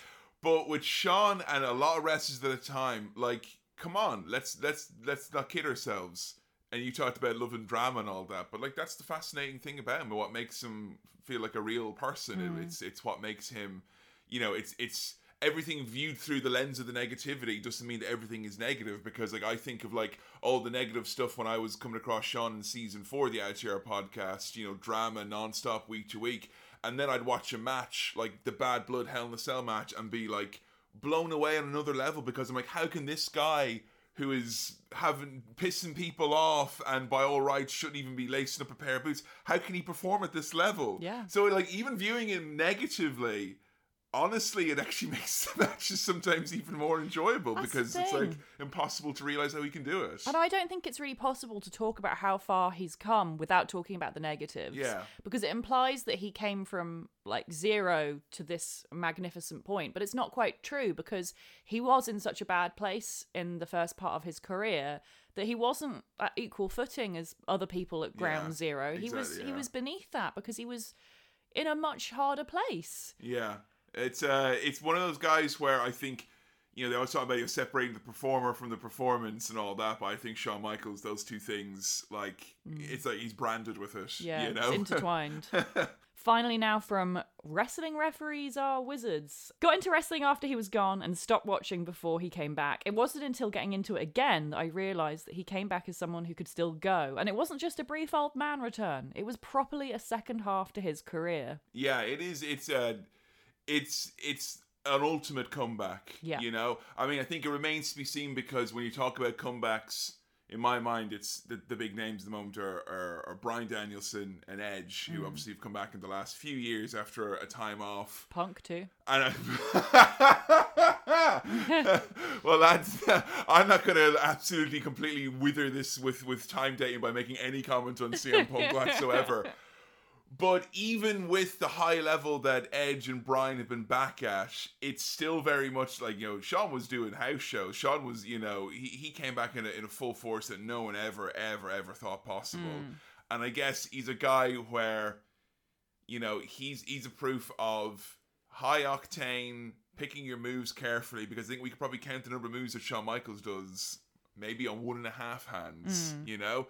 It's not like he's got, you know, a Young Bucks, Kenny Omega repertoire of moves. Yeah. Yet he was always flashy and exciting. And Yes. I think, you know, I think there's a happy middle ground between people who are like, oh, you know, these guys are too flashy or whatever, we should slow it down, make it more old school. And I think Shawn Michaels has been that happy middle ground for like his entire career, Yeah. it feels like, you know, where if you're an old school fan, you can watch him be like, yeah, that's old school proper wrestling. And, you know, folks like the Young Bucks modeled their career on early Shawn Michaels because it was exciting and it was flashy and all that. So, yeah, definitely a guy where I feel like it was a good point to do him later in the run. I feel if we did him very early in How To Wrestling, he could have possibly put you off a lot of other wrestlers, thinking like, why is this guy held up in such high regard? I just think of another, like, if we're, you know, in the metaverse or whatever, not the metaverse.